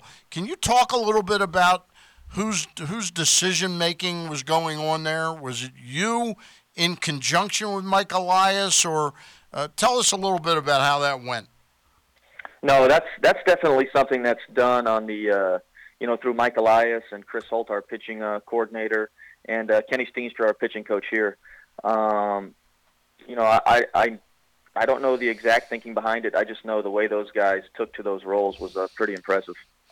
It's interesting. In both cases, there's a history of relief pitching. With Dylan Tate, he was a relief pitcher in college and good enough that he was a number 1 pick taken by the Texas Rangers. And in the case of Hunter Harvey, while he had always been a starter, his dad was a relief pitcher extraordinaire in the major leagues, and I'm assuming that's helped him accept that role. He doesn't view it as a downward role. No, that's something that I was kind of proud of both of those guys. They took the role and kind of ran with it. It wasn't there was no negativity about it. They were both excited. Both are type of guys that want to do anything they can to, number one, get to the big leagues and stay in the big leagues. But are both guys that want to do whatever they can to help whatever team they're on win. And what they've been able to do in the bullpen has been pretty impressive in such a short amount of time. Buck, let me ask you this, and that has to do with the organization in general in terms of, teaching players the right way to play the game. Now, earlier we wound up having Kyle Moore on, and who's had a great year, obviously, at Delmarva. But when you think about players coming up through the system, how important is it, and has Mike Elias at all talked about the fact that you want to kind of have the continuity throughout all levels of the system before players are ready to go to the big leagues? Yeah, I think that's something that that's important to them, like you said, all the way through. And it's important for all the coaches to be on the same page so that the players are they're hearing the same verbiage, if you will, or the same philosophy, so that when they go to different levels and they see different managers and coaches, that it's just another building block on the foundation that was built the level below. So I think that it's very important so that the players can kind of get used to the language that you use, or just kind of the overall philosophy on what we're trying to do to get guys prepared for the big leagues. This is not meant as a question that opens you up to criticize your former bosses, but clearly the organization under Mike and Sig Maydal puts a premium in analytics and that approach to baseball. Is that something that you've always embraced or always understood? And have you found that it's the fact that Mike and Sig do embrace that, it's caused you to have to really embrace it more or understand it better? I think definitely understand it better. I always knew bits and pieces of it. Mm-hmm. I didn't know kind of the whole package, especially on the pitching side. And as a manager, you got to kind of be well-versed in every aspect of the game. And the information that we're getting on the pitching side, I know they were using that stuff in the big leagues with the old regime, but in the minor leagues, it wasn't really a priority, and now they're making it a priority. And it's been interesting to see all the new stuff that's come in. And I know there's some excitement, especially for the young managers in the organization, and even the people that have been here. They're that are willing to learn and anxious to see what this information can do to help them better themselves as coaches for the players. That was a good way you accepted that question and took it, because I'm a guy who's understood bits and pieces of it, but the having this group running this team now, I'm finding it's caused me to want to learn more about it and the approach. And I'm wondering, I watched the Houston Astros where Mike and Sig were, and I watched them pick up a great pitcher like Justin Verlander, and they seemed to make him better. They picked up a good pitcher in Garrett Cole, and they made him better. They picked up a so-so relief pitcher named Ryan Presley, and they made him a very important part of their bullpen. Then all of a sudden, I look at guys that you had this year that improved dramatically. And I'm saying, I wonder if it has anything to do with the new regime and the analytics approach and advanced metrics and spin rate. Can you simplify the answer and just say whether it helped or not? Yeah, it for sure did, and especially on the pitching side. I think that's where you're going to see it first. Yep. With all the new technology that's coming in, guys are starting to understand how their pitches move through the strike zone, where they throw those pitches in regards to their best locations in the strike zone. So they're getting that little bit of extra knowledge that allows them to go out there and kind of game plan a little more and how to attack left-handed hitters, right-handed hitters. So it kind of teaches them to think through an outing a little more and be a little more precise in what they're trying to do. We're talking with Buck Britton, Manager of the Year of the Bowie Baysox. Buck, tell our listeners and the folks viewing us on Facebook Live a little snippet on all these pitching prospects, the top guys, Zach Lothar, Alex Wells, and Bowman. Tell us a little bit about them. Yeah, well, we can start with Zach Lowther, who's I think he's got 13 wins for us this year. This is a guy who, kind of like Wells, he doesn't really like the radar going up, although his fastball is picking up a little bit in velocity, but he's got that high spin rate, so that disappearing fastball at the top of the zone. So he gets a lot of swings and misses on his fastball, and he's really putting together a nice year for us and developing a breaking ball that's come a long way and a changeup. For Alex Wells, this is a kid that's just fearless. Fastball somewhere between 87, 89, but he's not afraid to throw inside the hitters. He knows how to pitch. He's got a big breaking ball to keep guys off balance, and he's working on a third pitch and a slider, which has come a long ways and kind of giving him another weapon for left-handed hitters. And then Big Mike Bauman. First thing you notice with this guy is he looks the part. I mean, this is a monster out there on the mound. And he's a guy that mid to upper 90s fastball. He creates a lot of downhill angle on it just because of the overhand, arm angle he has is straight over the top. A lot of angle, and he's really developing a really nice slider to complement that. Working on a changeup and a breaking ball as well. So. I would say these guys are well on track, man, and it's going to be fun. I think the next couple of years as they start to put together their full arsenal and move up the chain. I want to ask you about two guys that aren't under your leadership right now, but pitched very well for you this year, and that's Bruce Zimmerman and Dean Kremer. Knowing minor league baseball the way you do, why didn't they have smoother entries into AAA? In other words, what do you think hit them that they weren't prepared for or ready for? Yeah, the first thing I'll say is the baseball. So in AA, we still use the minor league ball, and in AAA this year they implemented the major league ball. So you're first off, you're getting used to a new ball, so that's going to kind of change things. But second, as you go up, the hitters get better and the hitters get more selective. So the importance of being able to get guys out in the strike zone or show them that you could throw your pitches 4 strikes to allow them to maybe then expand. Whereas in AA, you still get some really aggressive young hitters. Mm-hmm. So I think they're learning that it's important to throw strikes and be able to get guys out in the strike zone. Dean Kramer this year, first of all, he's been chosen to go to the Arizona Fall League. He had to battle through some injuries to get back and pitch for you. I think it was in mid-May or late May. How did those impact his season? Yeah, I think, without a doubt, he kind of got a late start. I didn't have the opportunity to see him last year where he struck out, everybody in the world. So he got off to a slow start with us. And the injuries definitely have hampered him. And I'm glad that he's going to go to the Fall League and kind of get his innings up to where he's, so next year he can kind of hit the ground running. But Dean's going to be okay. Dean's a smart kid. He's got good stuff, and he's going to be all right. What can you tell us about using with Diaz and what's going on with him? Yeah, Yusniel Diaz. Yeah, he's another guy. He's had an injury-plagued year. He took some time off. He had both of his kids, so it's kind of been a crazy year for Diaz. He's got a lot of ability, a lot of tools. I think the important thing for him is to get his lower half in a little better shape, get some strength down there so that he can make it through a whole season. Because when he's 100% and when he's going, he's fun to watch. Hey, you got you're a relative of a pretty big pitcher in Major League Baseball. Your brother Buck Britton. You got to manage two kids this year in Preston Palmeiro and Ryan Ripken, who have kind of lineages to the past. What was that like? It's been great. I was the hitting coach when Preston was in Delmarva, and then I was the manager last year when I had Ryan. And both kids are, great kids, number one. Great people.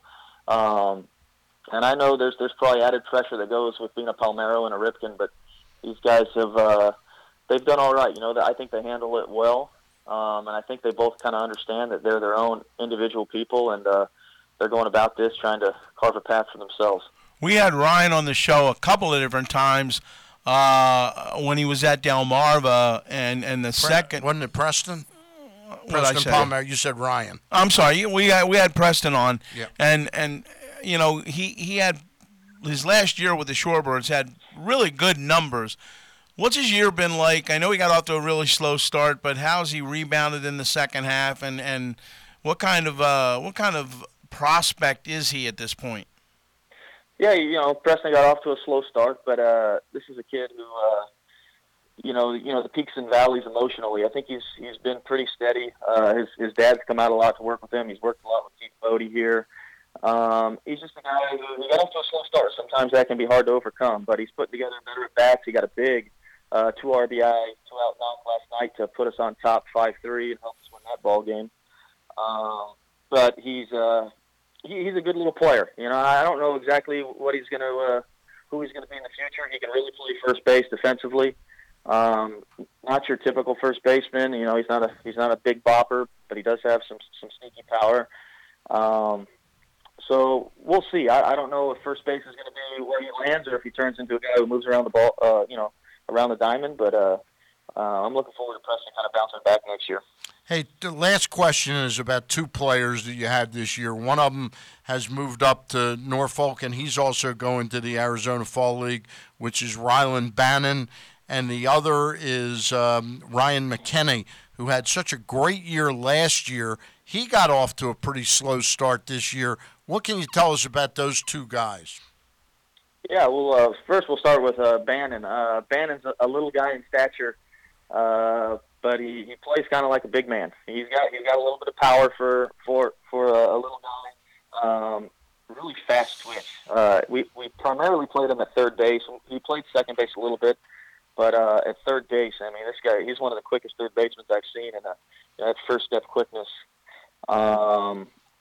He's gonna be a guy. I don't know how it's going to translate to the big leagues. I think he's got a little bit of power. Mm-hmm. But I think ultimately he's probably going to be a guy who moves around the diamond too. But he plays hard and he plays fast. And then there's McKenna. McKenna's kind of my wild card. And I had him in 2017, my first year, and probably got the best overall tools in the organization.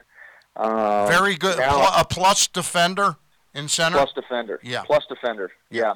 So he can throw, he can run. He's got a lot of power. What he does in BP sometimes is absolutely impressive. The problem with Ryan right now is trying to find that consistency. And being a high school kid out of the draft, I think he's just slowly coming along. He's learning baseball. You know, he's from Maine, so he was a little bit behind the curve as a high schooler there. But he's doing a nice job, and I expect Ryan to just continue to get better. And one of these days, everything's going to come together for this kid, and it's going to be exciting. What does being manager of the year in the league mean to you? Man, it's awesome. It's obviously it's a special honor.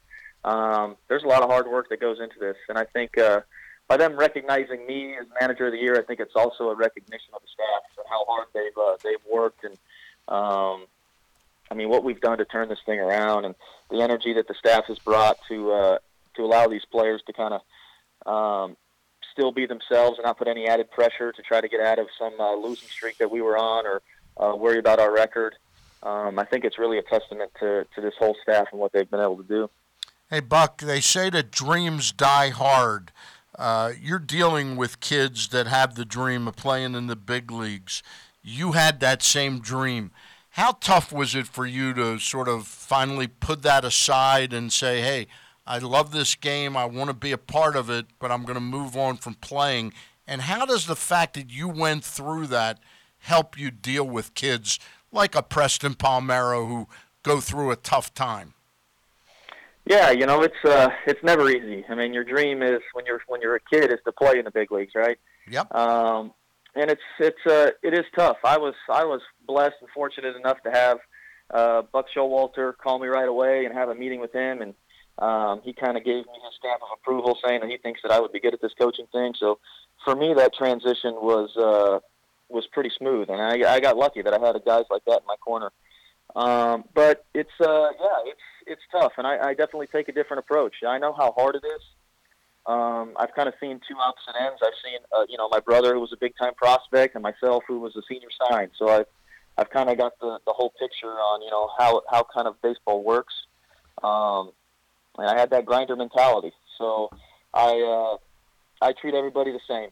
That's my one goal. I treat everybody the same, because when it comes time for a kid whose career might be over, it's not an easy thing. It's not an easy thing, and I just want to be honest with the kids and kind of build that personal relationship so that when I do have to make a tough call that the organization has made, they know that it's coming from somewhere or somebody who cares for them.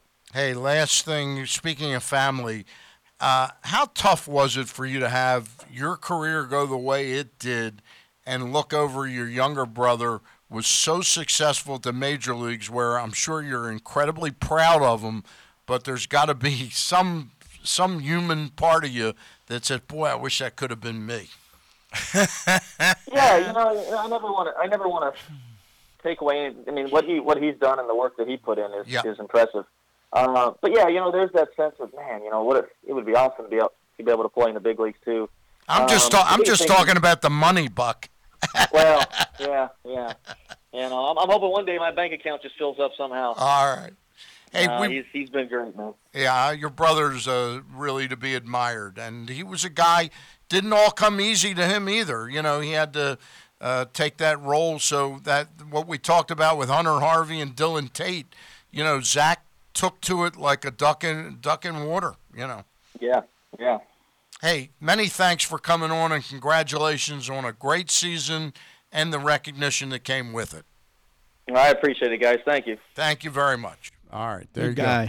Very good guy. Very good guy. Yeah. Hey, Baltimore's favorite bar, Craig, is just 771 feet from home plate. And like the warehouse, no one's ever hit that on the fly. Really? No. Sliders Bar and Grill, just steps from Camden Yards, is the perfect sports bar for baseball season and all things sports. Remember that, all things sports, with all the big events on dozens of TVs. Daily specials include Mexican Monday, Wing Ding Wednesday, Bloody Brunch Sunday, and more, with different drink specials every day of the week. You can also book your private parties at Sliders, with great spaces upstairs and on the outdoor patio overlooking Camden Yards. Sliders, Baltimore's neighborhood sports bar. See them at slidersbaltimore.com, and be sure to visit Sliders today. Ken Zales, KZ here. I am back, and I'll be fulfilling all of your fantasies this season. Well, at least your football fantasies anyway. Pressbox Fantasy Football Show presented by Glory Days Grill every Thursday live at 11:30 a.m. Watch at facebook.com/Pressbox Sports, or you can listen at pressboxonline.com/radio, as I'll help you set your lineups and answer all of your fantasy football questions. It's the Pressbox Fantasy Football Show presented by Glory Days Grill, Thursdays at 11:30 a.m. Glory Days Grill. Great food, good sports.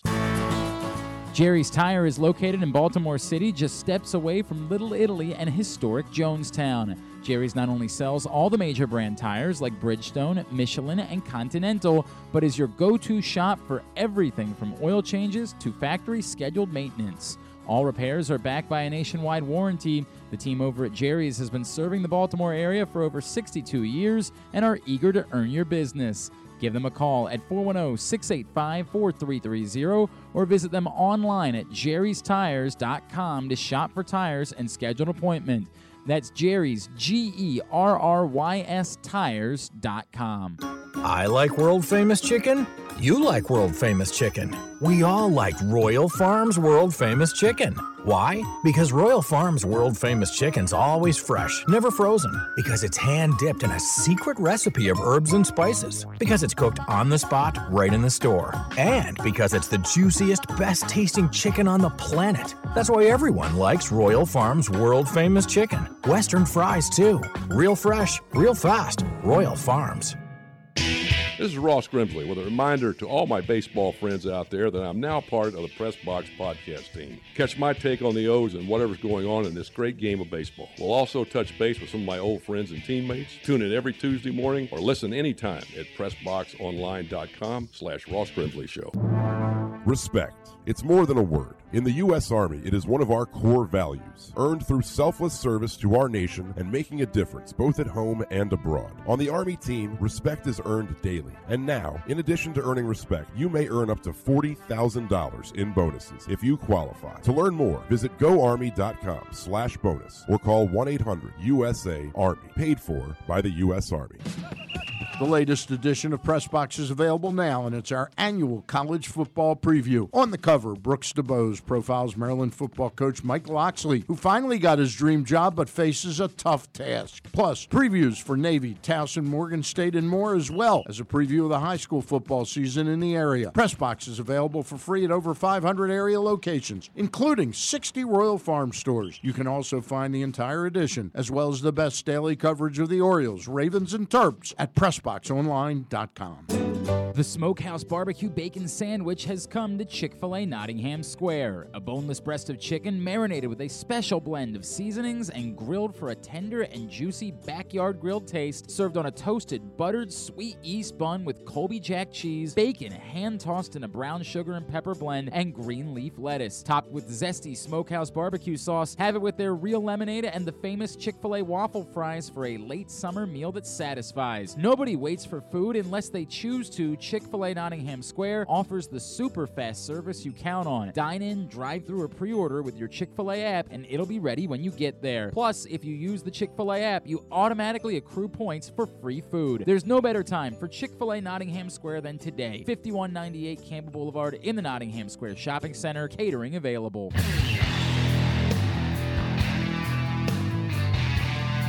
We are back on the Bat Around. I want to remind you that the latest edition of Press Box is available now, and it's our annual college football preview.